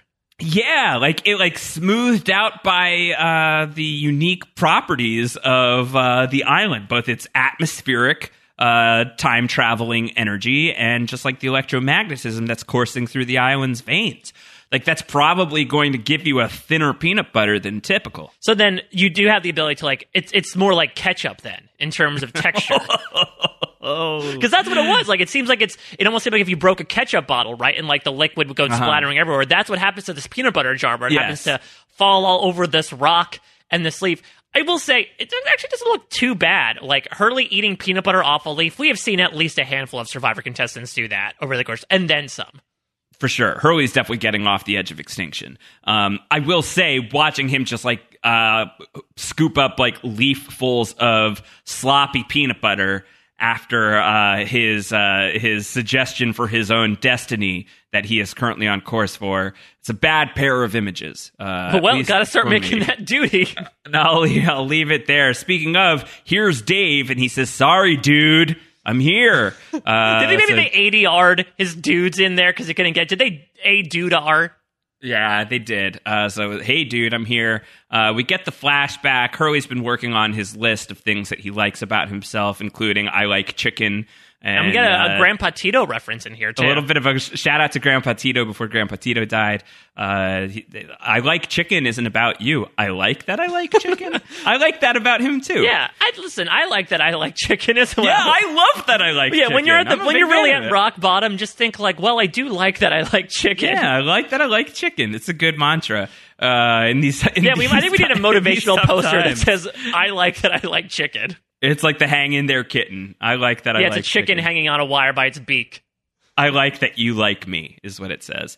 This is when we find out why Hurley is here, that he had the PTSD from the deck that collapsed. It was a deck meant for 8, but was holding 23, and then Hurley came out. And so Hurley puts that on his own shoulders, and Dr. Brooks, to his credit, is trying to be like, look, that was going to happen, no matter what. And this is really great work from Jorge Garcia. Like, this is a Hurley episode, so he gets to sort of run the gamut. But I feel like this scene in particular is a really good showcase of, especially from Hurley's perspective. Brooks had said up to this point, like, he hadn't really given any information to Brooks, but it seems like as much as Dave is pushing out against Brooks as maybe a fellow imaginary friend, Hurley has done the assignment, and he seems to be opening up about the accident, which is great for us because now we know more about this accident. Yeah, now we know a little bit more. And this is where we get the reveal. Listen, Dave's not your friend. Really pulling off that Band-Aid, Brooks. Dave's not even real. He's in your mind. And I think that when they took the photo, that's got to be the moment where if you've seen Fight Club, right? Yep. Or you've seen The Sixth Sense, you're like, okay, so Dave's not real. So this isn't like a real huge slipper that drops. But that is like the turn of the episode, and the flashback is going to continue, and Dave is going to wake up Hurley and say, like, I'm not a hallucination. He's going to smack Hurley to prove it. Like, there's a lot of physical violence to prove that he is real. And this is when Dave says, like, you could go to Kinko's, you could Photoshop. You can erase Kinko's me from and a Photoshop photo. do not belong in the same sentence, by the way. You approach someone at Kinko's and ask them to Photoshop something, they're going to stare at you and be like, okay, sir, sure. Or you go to a FedEx Kinko's and you place yourself in front of one of the computer stations, and one of those computer stations happens to have Photoshop on it. So you go to Kinko's and use Photoshop. You just got to do it yourself. Right. Like this, it's two thoughts. It's not an A and B. It's an A then B. Right. Yes, exactly. It's like, come on, you don't believe that they actually blew up the Death Star, do you? Like, what does that have to do with absolutely anything? It's Hurley. It's a Star Wars reference. Like, that's how you know he's not real, right? Because he's saying dude and making Star Wars references. Might I ask here, while we're sort of stopping now, because this is when we sort of segue into Dave trying to convince Hurley that this all isn't real. Spoiler alert for another prestige show that's popular to talk about here on Post-Show Recaps. Josh, in a post-Mr. Robot world. Okay, be very careful here. Yes. I don't want to ruin anything for anybody, so if you haven't watched Mr. Robot yet, maybe skip ahead 30 seconds. Sounds like Mike's going to talk about some Mr. Robot stuff. I'm very precious about not spoiling people on Mr. Robot. Well, I would say more than 30 seconds, because I would love to get your thoughts, Josh, especially on this, viewing this episode from that lens, because, again, spoiler alert for Mr. Robot, spoiler alert for Mr. Robot, alert, please skip ahead many, many minutes if you don't want to hear talk about Mr. Robot.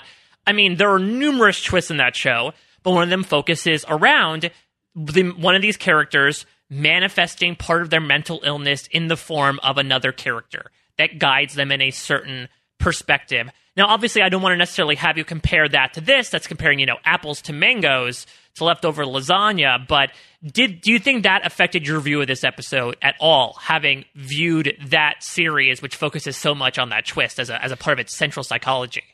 No, I didn't even think about Mr. Robot in connection to this until you brought it up. I think, Mr. Robot does the same thing that Dave as an episode is trying to do here, but makes it much more nuanced and makes it so much more central to the core of the series. Mm-hmm. Like, you can imagine Lost without Dave. You cannot imagine Mr. Robot without that equivalent moment. That is the show. In so many ways, in ways that, like, it's a eureka in the moment, and then the ways in which it is subsequently an additional eureka point, right? Mm-hmm. So I guess that they're similar in the sense that they're like they're on the same oil field, but Mr. Robot is Daniel Plainview. Like Mr. Robot is like it's drinking Lost milkshake. It's drinking it up for sure. In this regard, for sure. All right, so Dave's like, let's get out of here. We're going to escape. Are you in or are you out? And Hurley's going to go with him. And there's a couple of pit stops along the way. So as soon as they break out of the room, they're waltzing down the hall. And Dave is the one with the sense of urgency at first. But then he says this. Yo, check it out. Marcus didn't finish his lasagna. That is a waste, man. One for the road. No, that's coming in 2 weeks. No, Dave. that's 2 for the road. This is 1 for the road was the alternate title for Dave. The college friends that I talk about a lot, who I watched Lost with on the first run, we said this all the time afterwards. Except we added a dude at the end. We would often just like look at each other when we were like in the dining room, or we would go out for go to a restaurant. We would order like some leftovers or takeout or something. We'd always go, 1 for the road, dude. So that has Oh, I like us. this. Now it sounds like Seuss from Gravity Falls. Yeah, so it has followed us deep into our lives. So I had to pay tribute to that by plucking this sound. But also, like, do you want to take this lasagna on the road? Do you want, like, it's not like and also, a sandwich. Yeah, but it's also like, it's not just lasagna that's like, that's extra over at the commissary. Someone did not... That's Marcus's unfinished Someone lasagna. did not finish this lasagna. Why don't you scrape this off the plate, you dirty, dirty man?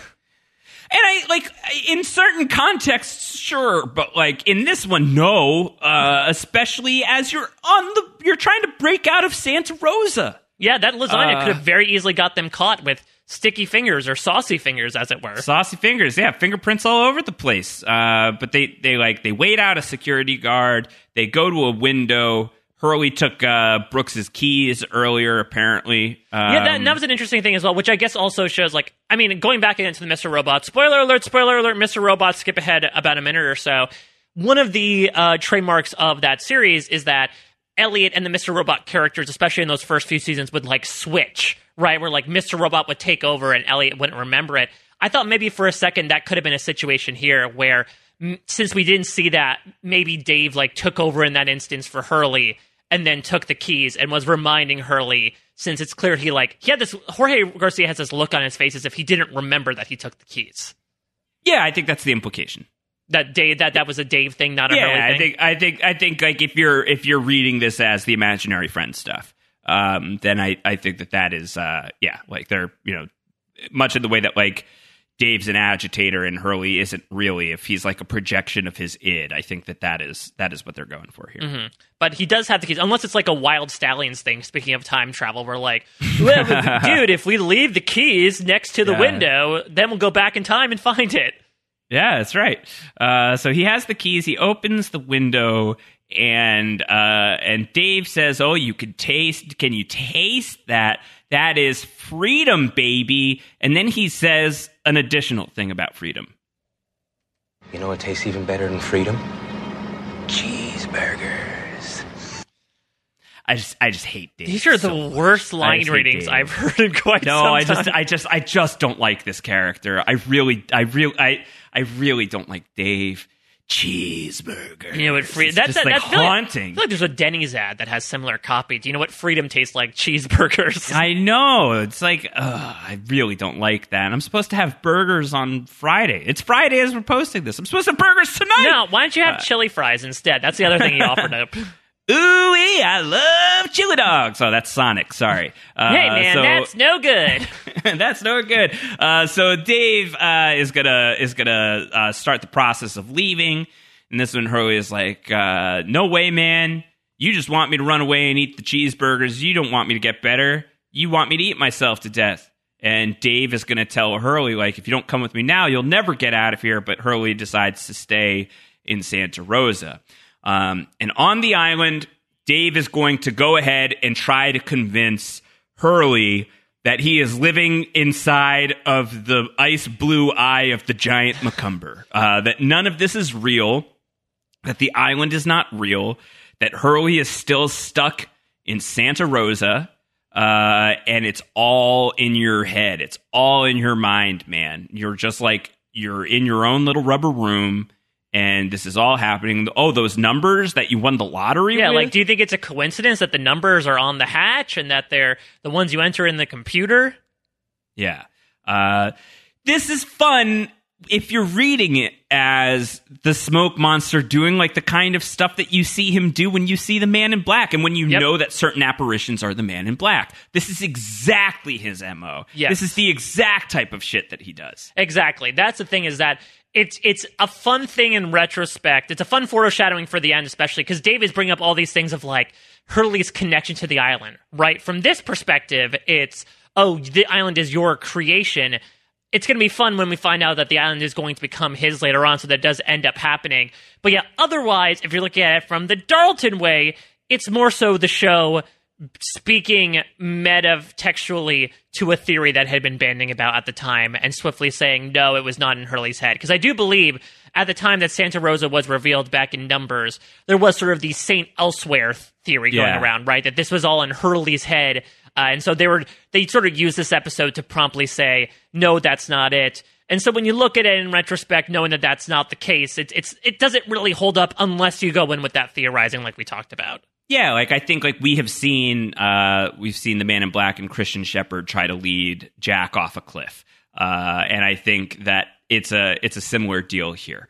Like if I can push you, let's do it. But also the Man in Black probably knowing like, yeah, but I know it's not going to work because you come back here. You're here in the 1970s, dude. So like whatever, like if I'm ever going to take you down, I haven't seen that shit yet. Yeah, think of all the leftover lasagna you're going to eat at the Dharma Initiative. But he tries to convince Hurley, and it's working. Hurley, the sweet boy, is buying into it. Yeah, and also very fun in lieu of us recently watching the end that Dave specifically used the term "wake up" when it came to jumping off the cliff. Yes, I think that there are a few ways in which this plays actually rather nicely with the end. And so it's the Man in Black taking the guy who's going to be the eventual Jacob to the edge of a cliff and telling him to jump off so that you can wake up. And waking up is the big hallmark of the end, right? Of the sideways reality and everything like that. So that language is certainly very, very evocative. And Dave being the smoke monster, obviously, flying off the cliff is just like an exciting day in an otherwise pretty mundane existence. So he doesn't mind a mundane existence. And is the mundane existence hopping from chick to chick, like he says? Yeah, apparently. So come find me. I'm sure I miss you in this other life. I'll see you in another life, borrowing Desmond's phrase. And that's also a clear sign to me that it's the smoke monster, right? Like when you're borrowing phrases from other characters, yes, I know we have recurring phrases like the "Are you sure?" and the bad and the good people throughout Lost, but that feels way too coincidental for it to not be the smoke monster. Just sort of Man in Black is trying to get Hurley to jump off a cliff and cross a candidate off the list. Yep. I think it's clear as day to me, which again makes it staggering as to why the creators didn't say like sure, but again that's sort of their prerogative. But yeah, of course. But I mean, yeah, this is a dig in from Dave as well. Like he really is antagonizing him, maybe even more so than the Dave we saw in the flashbacks, using Hurley's lack of weight loss and his relationship with Libby to specifically say like, no wonder you look the same. No wonder this woman who would be previously unattainable is into you. This is entirely not real. And I mean, you see the heartbreak on Jorge Garcia's face, and to the point where you're right, it does drive him to nearly kill himself. Yeah. So Dave jumps, Hurley does not. Meanwhile, at the hatch, John Locke wants 5 minutes with Henry Gale. Anna Lucia, who's playing jail guard, says, I don't think that's on the program for today. I love Anna in this episode. I think he's great. But I do love Locke's response. With all due respect, Anna Lucia, I don't care what you think. Yeah, but then he quickly realizes that, like, she's got the keys to the kingdom right now. Yeah, so he has to try a different tack. I just think it's a fun little response to like the attitude towards the tailies, especially Anna Lucia. Like this, like Anna Lucia said a few episodes ago, like people don't like me, and this is sort of like supporting that evidence, right? Like I don't care what you think, Anna Lucia. But she's going to give him the 5 minutes that he's earned, and we are going to embark on a big long talk between Henry and Locke. Let's listen in. What's your name? Your real name? Why don't you just keep calling me Henry? I've gotten used to it. Did you get caught on purpose? You and your people have been here for God knows how long, and you got caught in a net. God doesn't know. Excuse me? God doesn't know how long we've been here, John. He can't see this island any better than the rest of the world can. May I ask you a question? What possible reason could I have for putting myself through all this? Maybe your people were looking for this place. This place? This place is a joke, John. What are you talking about? I crawled through your vents, and I stood at your computer as the alarm beeped. And you know what happened? The timer went all the way down to 0. And then some funny red pictures flipped up in its place. They looked like hieroglyphics, but I'm no expert. And then things got real interesting. There was a loud clunking and a hum like a magnet, a big magnet. It was really very frightening. And do you know what happened next? Nothing happened, John. Nothing happened at all. Your timer just slipped back to 108. I never entered the numbers. I never pressed the button.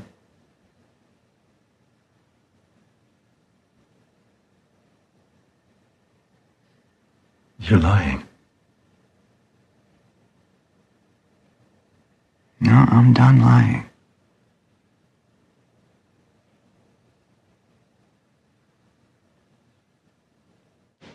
Not. As Locke leaves the room and Ben just goes, not.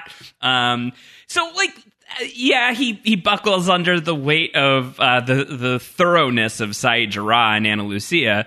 But Henry still has John Locke clock. Oh yeah, no, you see, it's a mixed finish for Ben Linus, which still is like the lowest that he's finished on every single episode. But yeah, he's not completely out of the woods just yet. He still has Locke hooked, and I love it right from the get-go when Locke says, "What's your name?" and Ben basically says, like, "Keep calling me Henry," because he's essentially saying, like, still think of me as that person who went back to see you. I'm the same guy. Yeah, the same guy. Exactly. It's a super small gesture, but it's so much fun in the face of manipulation. And let's be candid. This is a clear scene of manipulation on Ben's part. He is lying through every single one of his teeth that has not been beaten out of him just yet, between, I didn't press the button, God doesn't know what's going on with this island, this place is a joke. Like, he is just completely messing with Locke's mind at this point, because he knows he's the most supple of these people to manipulate, and the best chance of him probably being able to get him out of there sans, Michael doing so a couple of episodes from now. Yeah. All right. So we get to the end of the episode, and we're back at the edge of the cliff, and Hurley's getting ready to jump. But here comes Libby, who is asking, who is Davey? Because Hurley's been calling for Dave. Jin was finding an eel or something. Yeah, Jin was fishing. He's like, Jin was fishing and saw that you were up here. And he's like, aha, he doesn't speak English, so this is all in my head. Yeah, remember that time he said have a cluckety-cluck-cluck day? Yeah, that wasn't real. That was also in my head. So Libby's like, look, you're having a panic attack. This isn't like you.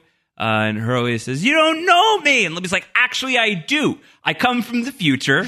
We spend several centuries together. You're very confident and exciting and wonderful and lovable human being. And then I went back in time and I created several imaginary friends for you. Yeah, I went back in time because it was my time to move on, and I knew that I had to go back in time to uphold the timeline. And so I'm doing it.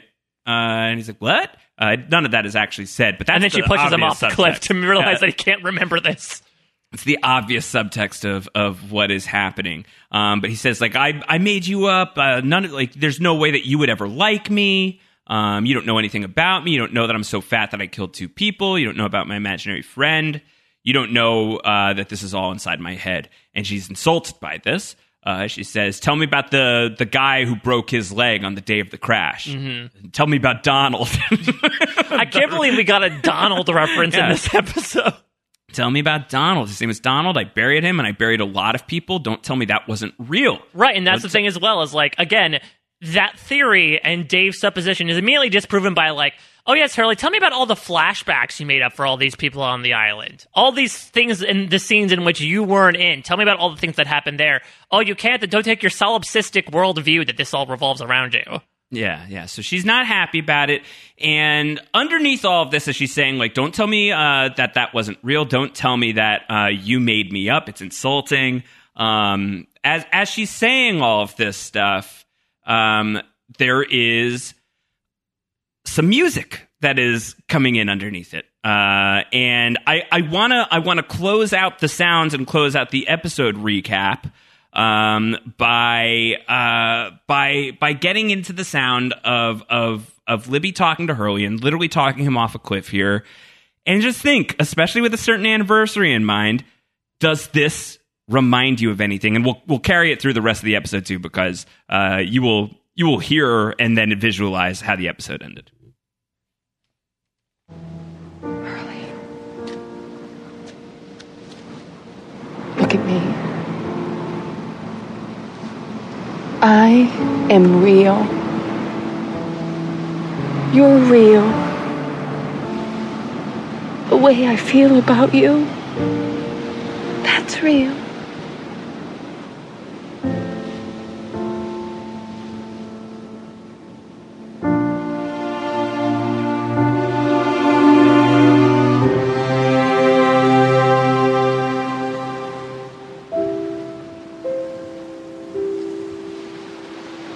And that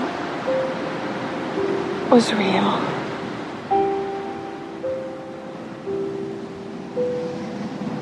Maybe you should do it one more time. Just to be sure.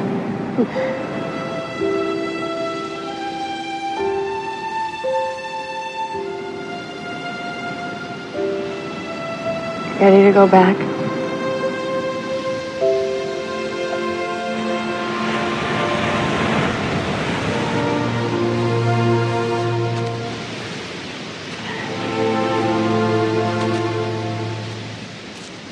Do you really think I can, change? Yeah. Yeah, I do.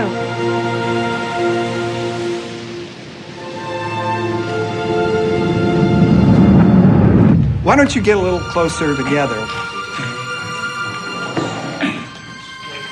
Say cheese. Cheese. Great. So you need some water to go with that? Nope, I'm good. Okay. Well, fine. See you later, guys. Thanks for the photo op.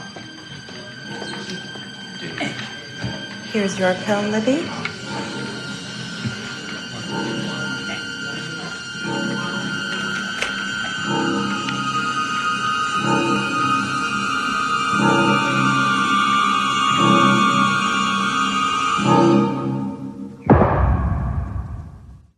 All right, so we obviously just have to mix all of that together. But before we get to the end of it, let's get to the end of it all, because that is the score to the end of the end. That is the end of Lost, and the language. I'm real. You're real. Anything that's happened to you, that's real.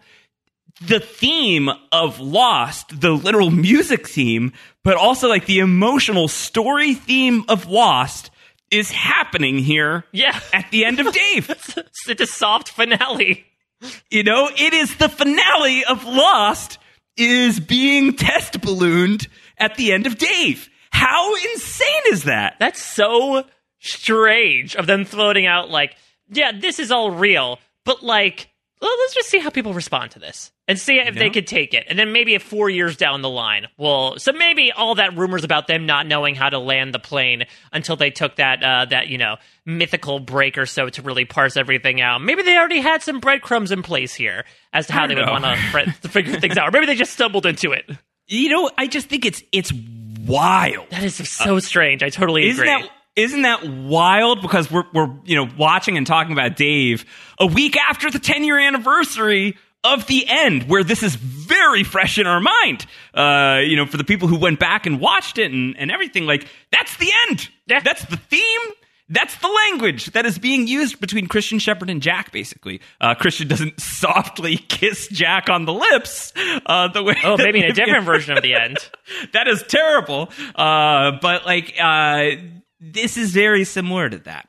And then we cut to, obviously, the iconic ending of the episode is, like, Crazy Libby is at Santa Rosa, and this is never explained canonically on Lost. And that's gonna lead us into the other section, because we've got a lot on that. The great Ben Behind the Curtain points to an interview with Digital Spy between them and Damon and Carlton, and they attribute the fact that they never resolved why Libby was in the hospital to the fact that their timing for resolving it was in a script and Cynthia Watros was not available for it. Several scripts that they went awry because Cynthia did not want to participate is the quote.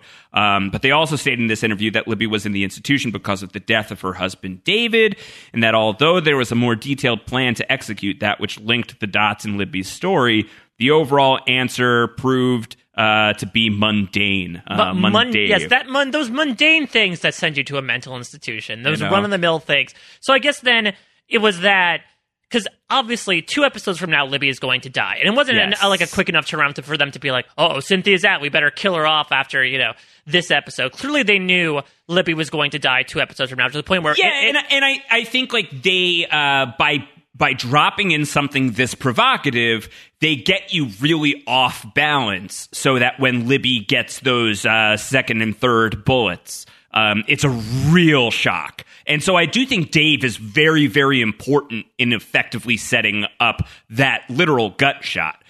Because, like, they just dropped something hugely mythological from a character perspective with Libby and Hurley, and now they're killing her before they pay that off. But we see the ways in which Lost is able to cartwheel through that stuff when they're gonna kill Rousseau in season 4, and we didn't get the Rousseau backstory yet. Aha, time travel. That's gonna be the explanation. So that was probably the intention, right? Was that after, and we see a little bit with Live Together, Die Alone, but I can imagine there was going to be some other stuff should Cynthia Watros want to participate. Yes. Where they would showcase what happened to her, but it did seem like she just was not very keen on or either she wasn't keen or just like she was working on other projects and her availability didn't line up. So as a result, we get one big question mark, not to be confused with the episode 3 weeks from now, as to the character that we have been so valiantly trying to fill in here with our own fiction. Yes, and Eric Divestein had asked us, can you fill in the blanks with some fan fiction? What happened to Libby between Santa Rosa and her meeting with Desmond? And Mike, I believe that I have presented my fan fiction. I have presented my fan fiction that Libby comes from the future. She lives a long life with Hurley. And when she comes to Hurley in this moment, at the end of Dave being very evocative of the end itself, do not mistake coincidence for fate. Why not read it that way? Lost never is going to explain it for you. If you need an explanation for Libby, there it is. It's just time traveling Dave marrying Libby. I'm still not sure about the Dave marrying aspect of it, personally. That's the part. I'm the least married to that, personally. But the Dave marrying gets Dave's body to the island so that the smoke monster can wield it against him. I don't know if we need that part. Like, I just think, maybe I just appreciate Libby as too much of a character for her to be like, really? She's knocking boots, she's knocking slippers with Dave? No, it was a paper marriage. Paper marriage. What, does he need a green card? Yeah, a green card to get to the island. All right, it's 90 Day Fiance, Lost Edition. Look, I'm fine to lose the Dave marrying. We're workshopping your ending here. I would say let's scrap the Dave marrying thing, and I'm okay with it. Yeah, but I think it works. Why not? I think time travel really does just answer a lot of the questions that are left hanging by Lost. Look, I cannot knock your ending while simultaneously saying that I liked my version of Michael naming his son after Walt Disney. I was just thinking that. You have found your version of that, and I am celebrating the heck out of it, sir. I think mine is a little more plausible than Walt Disney. Oh, okay. All right. Well, let's not throw coconuts here. No, I'm going to throw those coconuts, Mike. Time travel is part of Lost. Hurley is the new man in charge at the end of Lost. Why wouldn't he be able to go off island and meet a Libby who is from that time, and then she goes back in time knowing that like she has to in order to continue the time stream and keep everything on track so that their beautiful life together occurs. At least that's all ingredients that are on the show. What does Walt Disney have to do with Lost other than ABC? Other than ABC? This is the network that runs Lost. Speaking of ABC, did you know that ABC actually almost got rid of Dave altogether? This is interesting. This is from an interview between Jeff Jensen and Damon Lindelof, and Stephen King actually being in the mix of that conversation as well. 2006 article on EW. Jeff Jensen asked, could ABC veto a script of Lost? And Damon said, absolutely. We wrote a script last year called Dave. It plays out a version of the idea that all of this is happening in Hurley's head. The original draft was a great cause of concern. ABC felt it was advancing an idea that offered an explanation for the entire show. So while it's unclear exactly what changes were made, the end result reduced the concern that people would leave the episode believing the answer to the show was it's all in Hurley's head. Wow. Man. So what was I guess the initial draft then did not have literally Libby telling Hurley, I'm real, you're real, everything is real. Maybe that's what the network recommended, is like you have to spell it out word for word and then maybe use those exact same words like 4 years down the line. Yeah, and then I think that they also had to cut out because it went a little too far, which is like, and I'm from the future, and we're married in the future.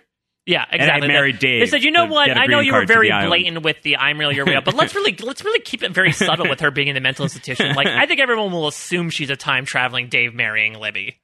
All right, let's talk a little bit more about Dave. This is from the great Jesse Camacho, who loves the episode. And Jesse writes in about why. Jesse says, Dave is, in my opinion, a super underrated episode of Lost. My nostalgia toward it is definitely due to how much I relate to Hurley. I'm someone who's struggled with weight issues my whole life, primarily hoarding junk food and binging it behind closed doors. Preach, Jesse. I fully freaking hear that. Quite literally. Getting caught binging red-handed by the person I'm in love with was/is honestly one of my worst fears. Jesse, I can tell you, it's awkward. It's awkward. You drop a cookie in the trash. You drop a cookie in the trash, and like I immediately went and like hugged her. I said, "I'm so sorry. I'm so sorry. I'm so sorry." She's like, "What are you doing?" Imagine walking in, seeing someone hurriedly drop a cookie into something into the trash, and then immediately run up and hug you and say, "I'm so sorry." It was awful. It was awful. I felt like a 3-year-old. It was terrible. It was mortifying. Oh my god. Anyway, Jesse continues. I think 3-year-olds, by the way, have a much lesser sense of guilt than you do.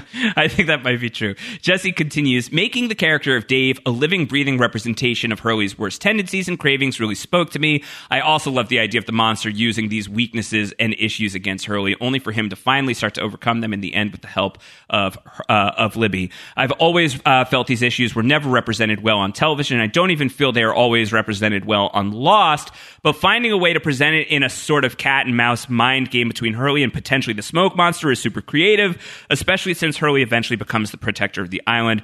Hats off to the Lost writing staff for such a cool spin on an underrated issue. So that's from the great Jesse Camacho, who, again, if you've not watched Jesse's work on Lock and Key on Netflix, go do that. I owe Jesse a podcast. Jesse and I are going to get together to talk about Lock and Key at some point in the not too distant future, so keep an ear out for that, and I'm sure we'll nerd out about Lost as well. Lock that in and key that in. Yeah, but great take from Jesse. Yeah. Daniel Brennan writes in, if the writers knew they were about to kill Libby, why did they reveal that Libby is in Santa Rosa with Hurley? I think it's that thing, right? Like, I think, like, it really gets you way off balance for when they do kill Libby. Right, because Ana Lucia gets her send-off episode. Libby never did. And I think that maybe she wasn't going to get a send-off episode later on, but they definitely, in a perfect world, were intending to bring up her story later on. This is one of those cases where they had a question that they wanted answered, but just due to not necessarily meeting in the middle with the actor, it ended up being an unanswered question for the entirety of Lost. Ben Martell has something provocative. If Dave is the smoke monster, does that mean he left behind a little bit of smoke in the form of the slipper for Hurley to carry around with him? Yeah, I mean, I think that makes sense. Maybe that's sort of like a stuffed animal as well. Of like, let me comfort you, but by leaving you at my pinky toe. Weird.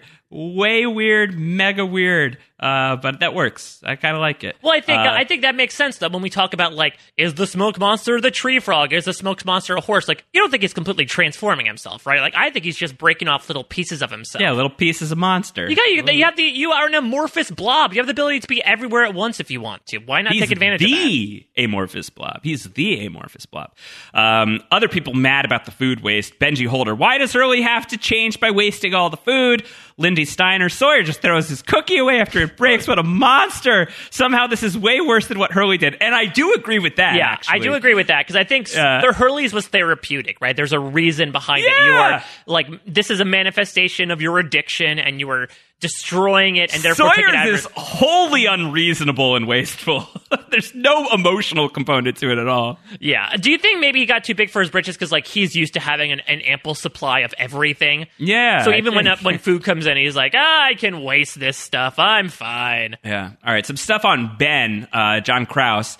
This episode is, I think, one of the few times that Ben is really on the ropes. He gets caught in too many lies. I think he might actually be scared. It's a rare moment. Yeah, I think that he knows that he is very likely about to be shot in the face by Saeed in that moment. I do think. So what do you make of the I'm not a bad person line? Do you think that's like actual Ben Linus, or do you think that's like Ben Linus still trying a tactic to Sawyer? Because I could see that being Ben Linus legitimately speaking the truth. That he thinks he's not a bad person? Or that he thinks he's at least has a rationale behind it. You know, maybe he feels like bad people are not bad people if they have an external motivation as to why they're doing it.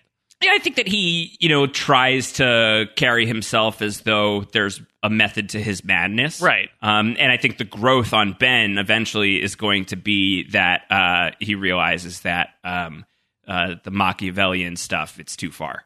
And like some of the things that he's done are just unforgivable. Well, yeah. Otherwise, like, how do you get up in the morning? Like everyone is. I wouldn't say he's the hero of his own narrative, but I think for him, it's sort of like the end justifies the means. I'll do what I need to in order for this outcome to happen. So I think that it makes sense as to why he would not necessarily call himself a good person, but he would say, I'm not a bad person. Yeah. I'm not a bad person. I committed genocide, but there was a really good reason for it. Exactly. I'm not a bad person, but I kidnapped a terrified French teenager's newly born child at gunpoint and raised her completely as my own and never brought the poor French teenager into the fold to rehabilitate her and keep her and the child together. I'm not a bad person, but next season I am going to torture the boyfriend of my adopted daughter for no particularly good reason. Other than I don't like him very much. I'm not a bad person, but I will, out of spite, send the person who is currently shacked up with the person I have a crush on, essentially to their death. Yeah. I'm not a bad person, but I will tell that person that I have a crush on that you're mine. Which is not an okay thing to do. I'm not a bad person, but I will prevent someone from killing themselves only to kill them myself. Yeah, to strangle him myself. So he's not a bad guy. He's done some bad things. He's misunderstood. He's just misunderstood. Dallin Servo says, why is Ben telling John that the hatch doesn't do anything? Doesn't Ben know the importance of pushing the buttons, or is he underestimating what damage it could do by not pushing the button? I don't know. I really do feel like he's just manipulating Locke at this moment. I don't think he's manipulating him to not push the button. Like, I feel like he feels that Locke's, view on the button is tunnel vision. And he thinks that, maybe the survivors are organized enough that somebody's going to be pushing that button no matter what. I do not think he necessarily thinks he's playing with fire in particular, but saying, oh, you shouldn't be pressing that button and possibly causing this island to explode.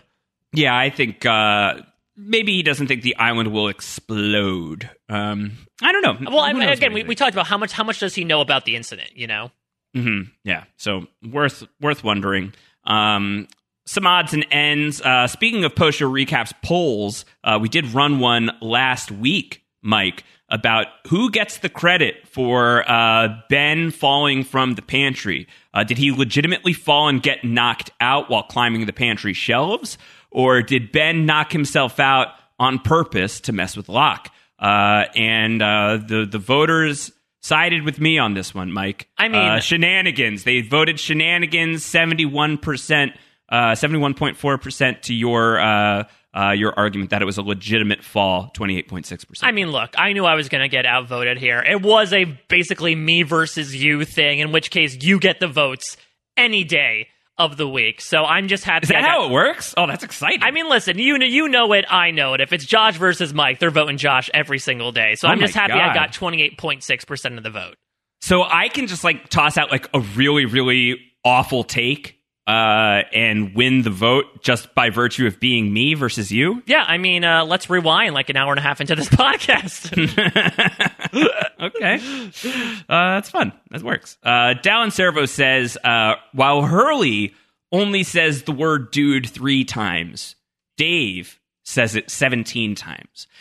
And now, Mike, this complicates matters, doesn't it? Because we've got Dallin Servo marking the dude counter. Throw the duty counter out the window, though, because Dave is now in the mix. And do we add those 17 Dave dudes to the dude counter? Because Dave might be Hurley? I don't think so. I think that Dave... That's why on Down the Hatch, Dave has to canonically be the smoke monster. Yeah, and I also think that, look, he is a separate actor playing. I know that's like it's part of Hurley, but it still does feel like a distinct enough of a separate character to the point where, spoiler alert, I think, when we get to the MVP, LVP points, if we're docking points from Dave, we're not docking points from Hurley. So I think from that capacity, we should separate the Dave dudes from the Hurley dudes. All right. Well, before we get into the MVP, LVP of it all, how about anything to say from Jim Fels' music analysis this week? So you brought up, obviously, the big elephant in the room, which is the end of it all. A couple of other fun things. A lot of callbacks to Everybody Hates Hugo. Obviously, I think when Hurley reveals Libby his stash, that we hear that music come out then. I believe when it comes up when he is talking with Libby at the very end, that I think comes about when he shows the hatch to Rose. Other fun thing, there's like a motif called "uh-oh" that's introduced, because Hurley does literally say "uh-oh" when he finds Dave's slipper. The only other time we hear it is in the flash forward when Big Mike, who we have not seen in quite some time, confronts Hurley. And then there's also a scene where Jack confronts Faraday about whether or not he was lying to them. And completely separate from the Jim Fels stuff, but I learned apparently this is one of 2 episodes in the entire show to end with a flashback instead of a regular scene or a flash forward. Oh, interesting. The other one being the aforementioned Abaterno. Wow. These episodes, they are so connected. Yeah, I guess so. Who would have thought this is like the daddy of Abaterno? Yeah, Dave and Abaterno are related. Who knew? Unapu. All right, let's get to the 23 stars. Let's get into the 23 points, rather. MVPs and LVPs. They're all stars here. They're all stars to me, except the LVPs. They're the opposite. I don't know what the opposite of a star is. A destroyed star, a black hole. I quit astronomy, so that's true. I thought you couldn't have known. But then you wouldn't be podcasting about Lost, so it really is a trade-off. Good trade. 3 MVP points from Mike, 3 LVP points from me, 2 MVP points from me, 2 LVP points from Mike. Mike, launch us off. I'm going to give 2 out of my 3 to Libby. And maybe double tap. And maybe it's because admittedly we're not going to see it too much at first. So I want to acknowledge the character as much as possible before. So this is the spot to give her the props for the time travel. Yeah, not only for the time travel, for her being able to literally talk Hurley off the cliff, for her to serve as like that shoulder to cry on, and for her to be able to find this relationship that she wants as well. Yeah. So I think this is Libby's, by default, this is sort of going to be Libby's strongest episode. So I think she deserves the kudos and not the chocolate bar that Hurley kept hitting with his stash. I don't think that this is an exceptional episode for Hurley, the character, necessarily for me. But I think Jorge Garcia is really, really great, as always. It is a Hurley episode. And he kicks the ever-loving snot out of Sawyer in an epic Hulk out. So I'm going to give a point to Hurley here. I'm going to give him an MVP spot. Right, I agree. It's not exactly like the best look for the character, considering he nearly does get tricked into killing himself. But I feel like what he's been able to do, and I do feel like this is a bit of a stepping stone into who he ends up becoming, at least from like him taking this leap of faith, proverbially speaking, with Libby and how her death is going to affect him as a character. And like I said before, Jorge Garcia, particularly in some of these more emotional scenes, just really brings it and reminds you why like people were rooting for Hurley to have a love interest, is because this character is just so damn root-worthy. So 2 for Libby from you, 1 for me for Hurley. I'll give my second and final MVP point this week to Ana Lucia. Great prison guard at this moment in time, at least. She will break her own rules, and that will be her undoing. But like she also, saves Ben's life, and maybe in the long haul that's a bad call, but for our enjoyment of Lost, I'm grateful to her. Makes good TV. And I'm going to give the other, my MVP point to her partner in crime here, or I guess in cop. He had the right instinct in trying to. Yeah, I'm going to give it to Saeed. I mean, listen, he's one of the only people to like catch Ben in that lie, both in the end of last episode and in this one with the $20 bill. Like, Detective Saeed is still firing on all cylinders here, and he fired another type of cylinder in that he was going to actually kill Ben and do the right thing were it not for Ana Lucia. So I think he deserves, his point streak continues here in season 2. All right, I've got 3 LVP points, and I'm giving them all to Dave. So now here's the thing. It's Dave, it's not the monster. Okay, Sam, we are, because I think this is also, it's an amalgamation of Flashback Dave and On Island Dave. Yeah, this is all just to the Daviness of Dave. Yeah, the concept of Dave. I don't care for it. If we're assigning points to, like, the shrewdness of the monster, good shot, nice try. But man, I just don't love that you had to bring Dave into this. So I'm gonna give a big fat -3 to Dave. And look, I'm very tempted to pile on there with you and like drive him down to the Anthony Coopers and the Jasons of it all. But I do feel like there are a couple of characters that might deserve a bit of scrutiny in this episode. I'm going to give one to Sawyer. I know the arguments that you made, but I do feel like he was an ass. I would still sign off on it because of the way he mishandled the cookie. I mean, if anything, like the hill we're both going to die on here is the blatant misuse of Dharma Brain sandwich cookies. Awful. Just a monstrous waste. And like I said, this is not going to be an outright negative outcome for Ben in this episode, but I'm still going to dock him a point because this is the most like out in the open he has been the entire time. And I do want to dock him a bit. Slow his roll a little. Yeah, for that. To be like, we gave him a point in each of the episodes he's appeared in so far, but this was not a great look for him this episode. And so I want to sort of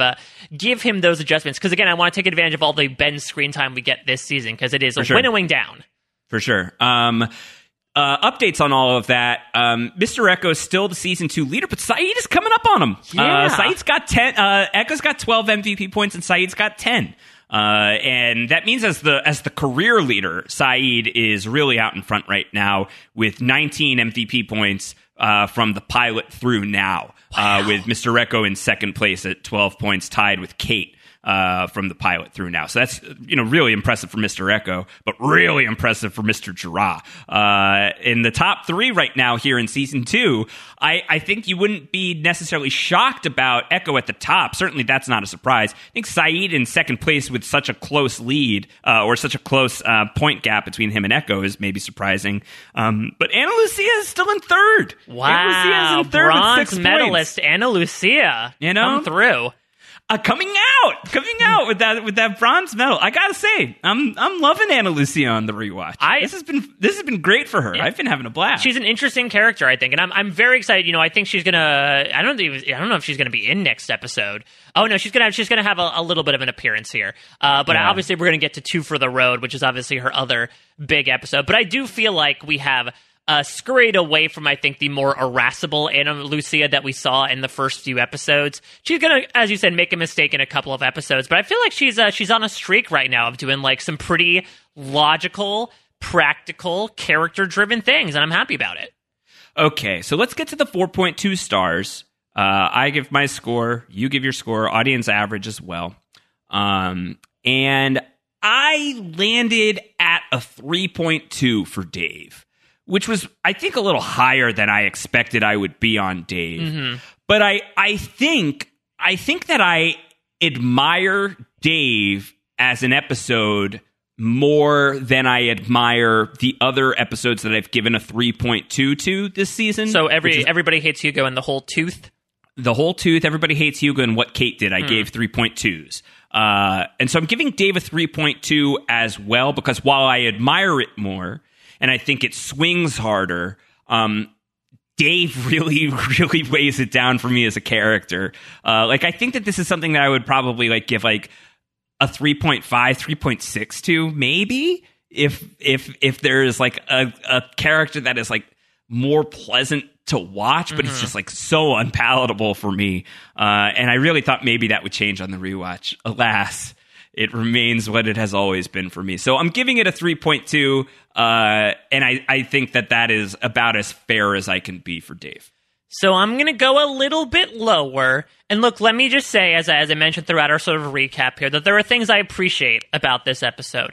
As someone who has been trying to change themselves as a person, no matter how scary that may be, I appreciate them, much as Jesse sort of talked about in his email, like, going after those themes. That's what I really enjoy about Hurley episodes so far, is that it really is tackling, like, changing yourself as a person, whereas maybe some of these other episodes focus on, like, you know, who you always have been as a person, or the things that shape you as a person. And so I do appreciate that. And I think that in retrospect, you know, looking at the Dave on Island stuff is much more palatable.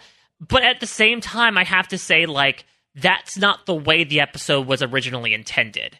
You know, like, I can't exactly give too much kudos to an episode that sort of accidentally gained some more relevance from it. Did it make the episode more enjoyable to watch?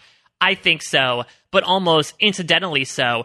I still think that I wish that this was an episode that had more Hatch stuff in it. I'm stunned that the episode after the big Henry Gale reveal, we get 2 scenes in the Hatch, and they're both great scenes, arguably some of the best scenes in the episode, but only 2 scenes. It just feels like a bit just a weird sort of thing in terms of momentum. And I get that they were trying to fill out this season, and I'll certainly sort of maybe copy and paste these comments next week when we get to SOS as well. Yeah. But it did not necessarily land with me in terms of coming off this dynamite episode. So I ultimately landed at a 2.8. I put Abandoned at a 2.9, and I actually like Abandoned a little bit more. I feel like the on-island stuff, there was a lot of great, interesting stuff, particularly when it came to the tailies finally converging. The ending was a powerhouse. And the Shannon stuff, it's sort of like the Hurley stuff here, where, like, it's a bit unpalatable, but it does inform the character a bit. So it does sort of, I think, make the taste a little bit sweeter. So, yeah, it ends up scoring as my third least favorite episode of the season. But again, it's an okay score in a 2.8. I've scored lower season 1 episodes than that. So, like, there are still things I enjoyed about Dave. Yeah, and it's not as low as the lows of Fire Plus Water or Adrift, where you're in the ones on both of those. Exactly. So Dave is a bottom 4 episode of the season anyway, because I'm a 3.2, you're a 2.8. Audience is a 3.4. Yeah, we really ran the gamut on this one. We've seen some people, are sort of in the 2s with me. The famous Ben Behind the Curtain gives it a 2.5 even. Some people going as high as like a 4.1. I saw high 3s as well. So I think Jesse's email is actually a great microcosm of that. Like, a lot of these lost episodes, especially the ones that are much more character-based, it's really going to depend on, like, if you see yourself in the characters, if you see yourself in what happens with these characters on the island. And so I can understand why people have a lot of sympathy and heart associated with this episode. That episode was not it for me, but I respect the opinions of those who do have that opinion. For sure. Absolutely agreed. With that 3.2, the 2.8, and the 3.4, that gives Dave a 3.18, which is beneath what Kate did, but above Abandoned. So Dave is in 15th here through 18 episodes of Season 2, just above Abandoned, Adrift, and Fire Plus Water. So next week, I think we'll get another entrant into that cluster, would be my bet. And that's going to be SOS. It's the Rose and Bernard episode. And I'm very curious to know how we'll feel about it. Like, are we going to be able to, like, really just appreciate, like, kind of like a little bit of a break? Yeah. And just, like, sort of, like, enjoy some time with two characters that we will not spend nearly this much time with ever again. We'll get them in drips and drabs, and they'll be, like, supporting players. But, like, we're going to get the Rose and Bernard episode, the only one, next week. Yeah, I mean, I got to be honest, I'm looking forward to it. I'm very intrigued to revisit it, because I remember not really liking this episode at the time, because especially, again, given the momentum of the Henry Gale stuff, because it does really feel like, we talked about this with a couple episodes, this really does feel like a Season 1 episode, where, like, we're getting flashbacks into characters for the first time. Bernard's billing an SOS signal, so we're going back to this whole idea of being rescued, which maybe is a bit of a deviation from what we've been doing in Season 2. And I think that some of our callbacks to Season 1 have been, they've done okay. So I'll be intrigued to see how this happens. And especially this sort of serving as, we had the big moments in Lockdown. We're going to have the big moments in Two for the Road. Dave and SOS are sort of like bridges in between. So I guess we'll sort of see whether it's a 1-2 punch or whether it serves as like an okay episode bridging into all the climactic stuff that's going to happen. But I'm very excited because Rose and Bernard, I know this was a very highly anticipated episode from a lot of fans' perspective because they wanted to know who the hell are Rose and Bernard? How did they get there? And it's going to tie a bit more into that island mythos. You know, we find out a bit more about the island's healing powers, its restorative powers, and not just from Locke's legs and Jin's sperm. I gotta be honest, I'm just really excited to hang out with Rose and Bernard. Yeah. I think it'll be fun. And also like some cute Jack and Kate stuff, I think. Yeah, this is when they get caught in the net. They're going to get caught in the net. I'm looking forward to that. And the return of Michael. So, although Michael has been with us he's been all around that the entire time. Michael never really leaves the show when you think about it. The island is Michael. Michael is the island. Michael is you, Michael Bloom. Mm-hmm. Great stuff this week. This was really, really, really fun. Thank you. You as well. I think we got into some really crazy stuff. Look, when we open the Pandora's box that is Libby, it invites the invitation to just go completely wild. I'll be intrigued. It's much like an Oreo cookie, right? Exactly. Like, how do you attack it? Do you twist it off? Do you just pop the whole thing? Whatever you There's do. There's various approaches to Libby. Just enjoy it. I hope nobody threw this podcast away, because this was immensely delicious to us, no matter how much you may crack that cookie. So I'm excited to look. Every episode of Lost was interesting. This was certainly an interesting one to dissect here. So I'm excited to get to SOS, and I'm excited to get into especially this taily part of season 2. Josh, we only have 5 episodes left of season 2 to talk about? We're down the wire, buddy. We're getting real close to the end of the line here on season 2, and that's exciting stuff, because that means there's only one season left in the first book of Lost, as I refer to the first 3 seasons of the show.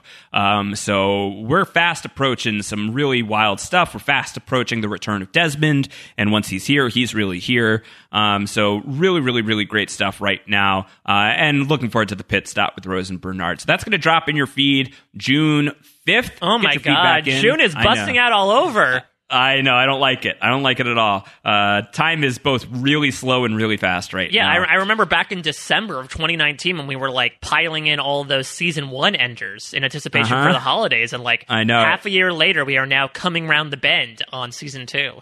Yep, here we are. So we're around the bend, still doing this weekly. That podcast dropping June 5th. Get your feedback in by the morning of June 3rd. Listen to us on the Storm podcast if you have not done so already. That's just a great podcast and a great piece of, just a really great piece of audio work from the whole team over there. And I'll say again, so it's not available on the feed. I believe it's just available on the Storm Patreon page, but it's completely available to everybody. You don't need to be a patron to listen to it.